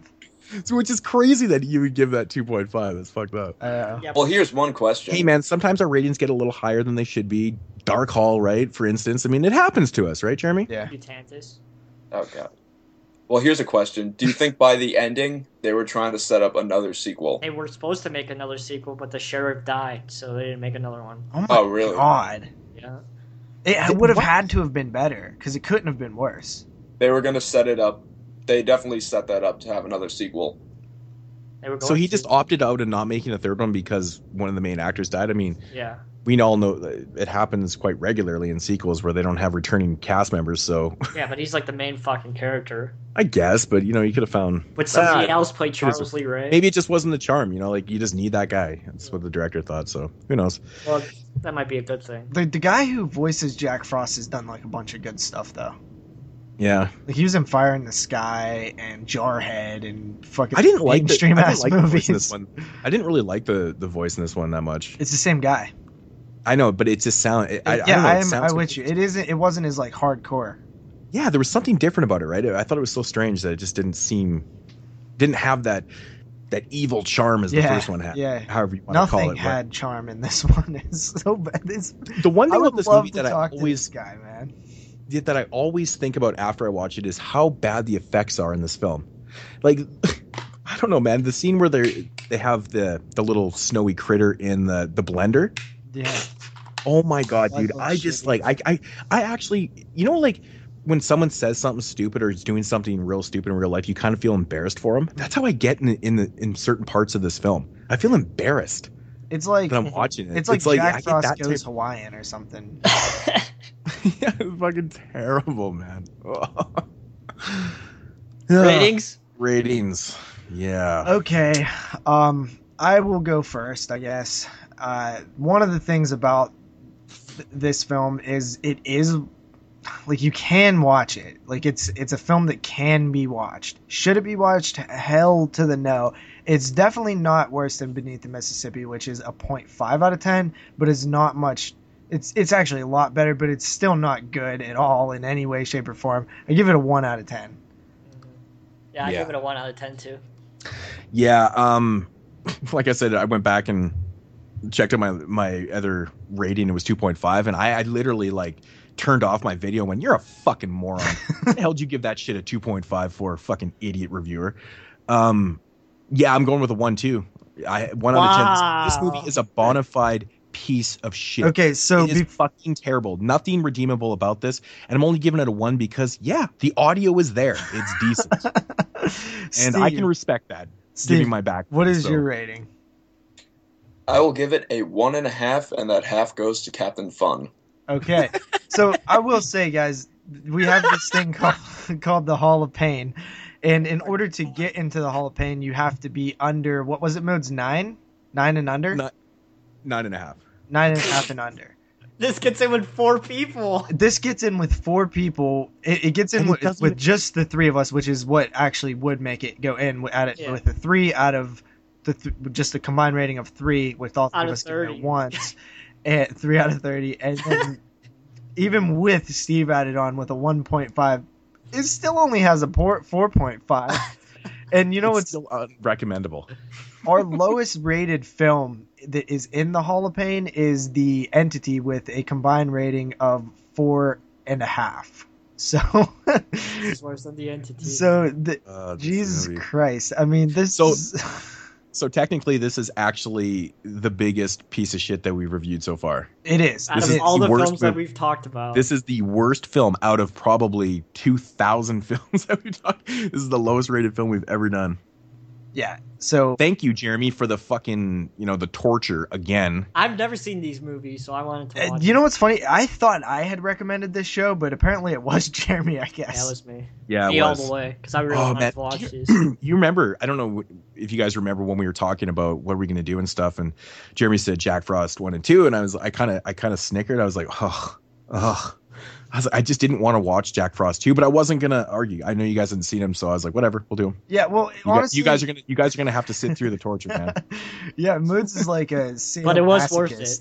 He's like, he just wants us to sit through the torture, and it gives him pleasure. Even if he has to put it through it himself. But he would rather do that just to have us watch it. The funny thing is, I was watching this movie yesterday at the same time you were. The thing is, I was about 40 minutes ahead of you. And you was like, you poor bastard. I know. I was like, oh my God.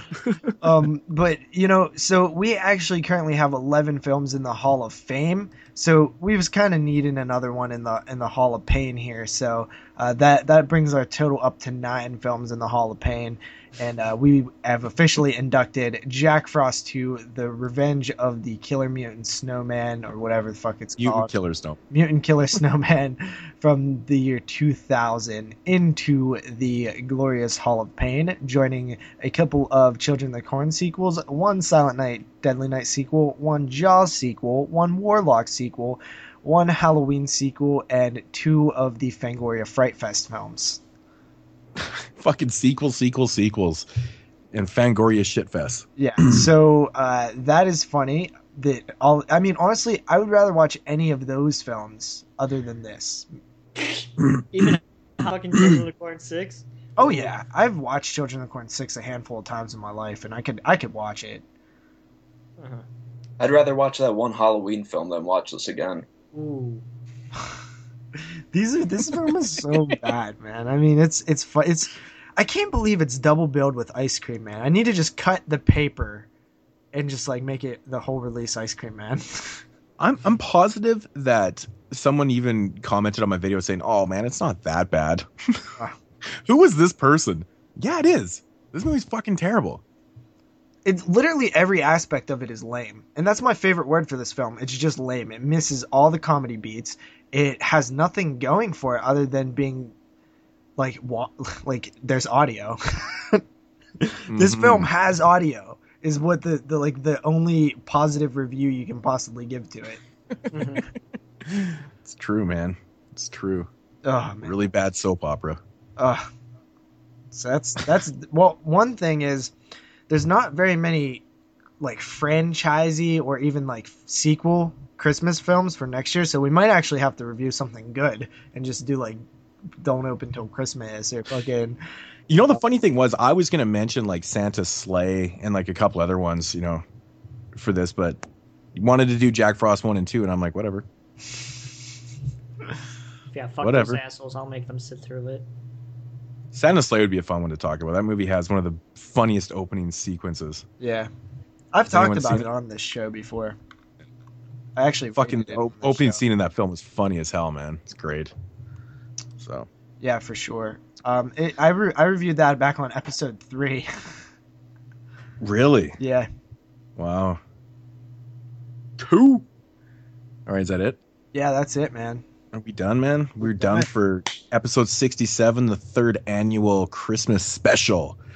Hope you guys enjoyed the shit bashing of Jack Frost 2 and the entire podcast. I want to thank Steve for making his debut on the show. Thank you, Steve, for stopping by. Well, thanks a lot for having me, man. Yeah, man. Anytime. It's glad to finally get you on the show. I hope you come out of the closet sooner or later, because it seems like you've been in there the entire show. So. Oh, fuck. Yeah, he was in the closet with you, Jeremy. What were you guys doing? I think he was in the closet with somebody that has the initials of JPR. Oh, no. Okay. I hope he's showing you all. Shows aren't complete unless Jeremy's calling out somebody, right? I hope he's showing you his Blu-ray and DVD covers. Yeah, I was kind of expecting something like that to happen, but obviously I'm a person that could take a joke, so. Yeah. Awesome stuff. Yeah, so once again, Steve, thanks for stopping by anytime. Anyway. And yeah, Jeremy, you want to fucking roll us on out of here? All right. Thank you, everybody, for listening to episode 66 of the 22. Dude, what the fuck, man? Dude, I said 67 like how many fucking times? Jeremy's a fucking retard. Hey, JP, why don't you go on Podomatic and see that you fucking listed Stung as episode 65, you fucking idiot. Dude, what is wrong with your ass? Look, he said it 6 times. Go on fucking Podomatic It's a typo, Jeremy. I'm already aware of it. Why the fuck didn't you fix it? Because we're leaving he was Podomatic. Too busy watching Jack Frost 1 and 2.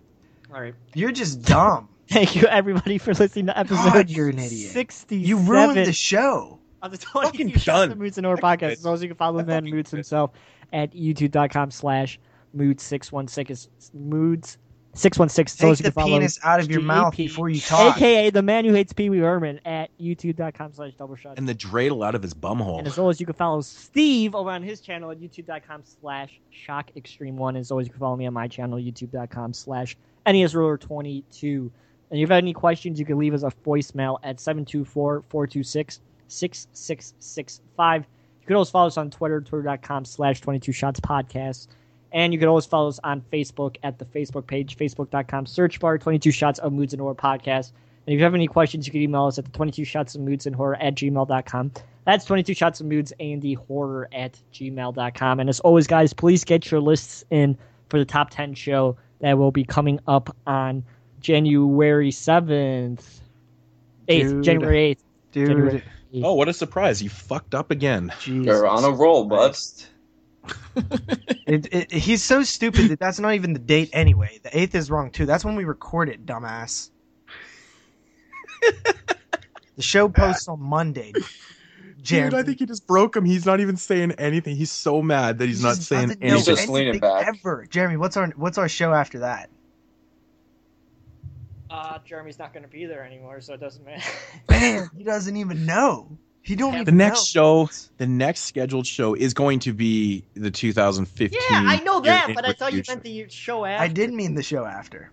The show after this one, episode 68, is the 2015 year-end show. I said get your top 10s list, assholes. So of course I fucking know it. Oh, God. We're supposed to interpret that, you know? Oh, fuck you.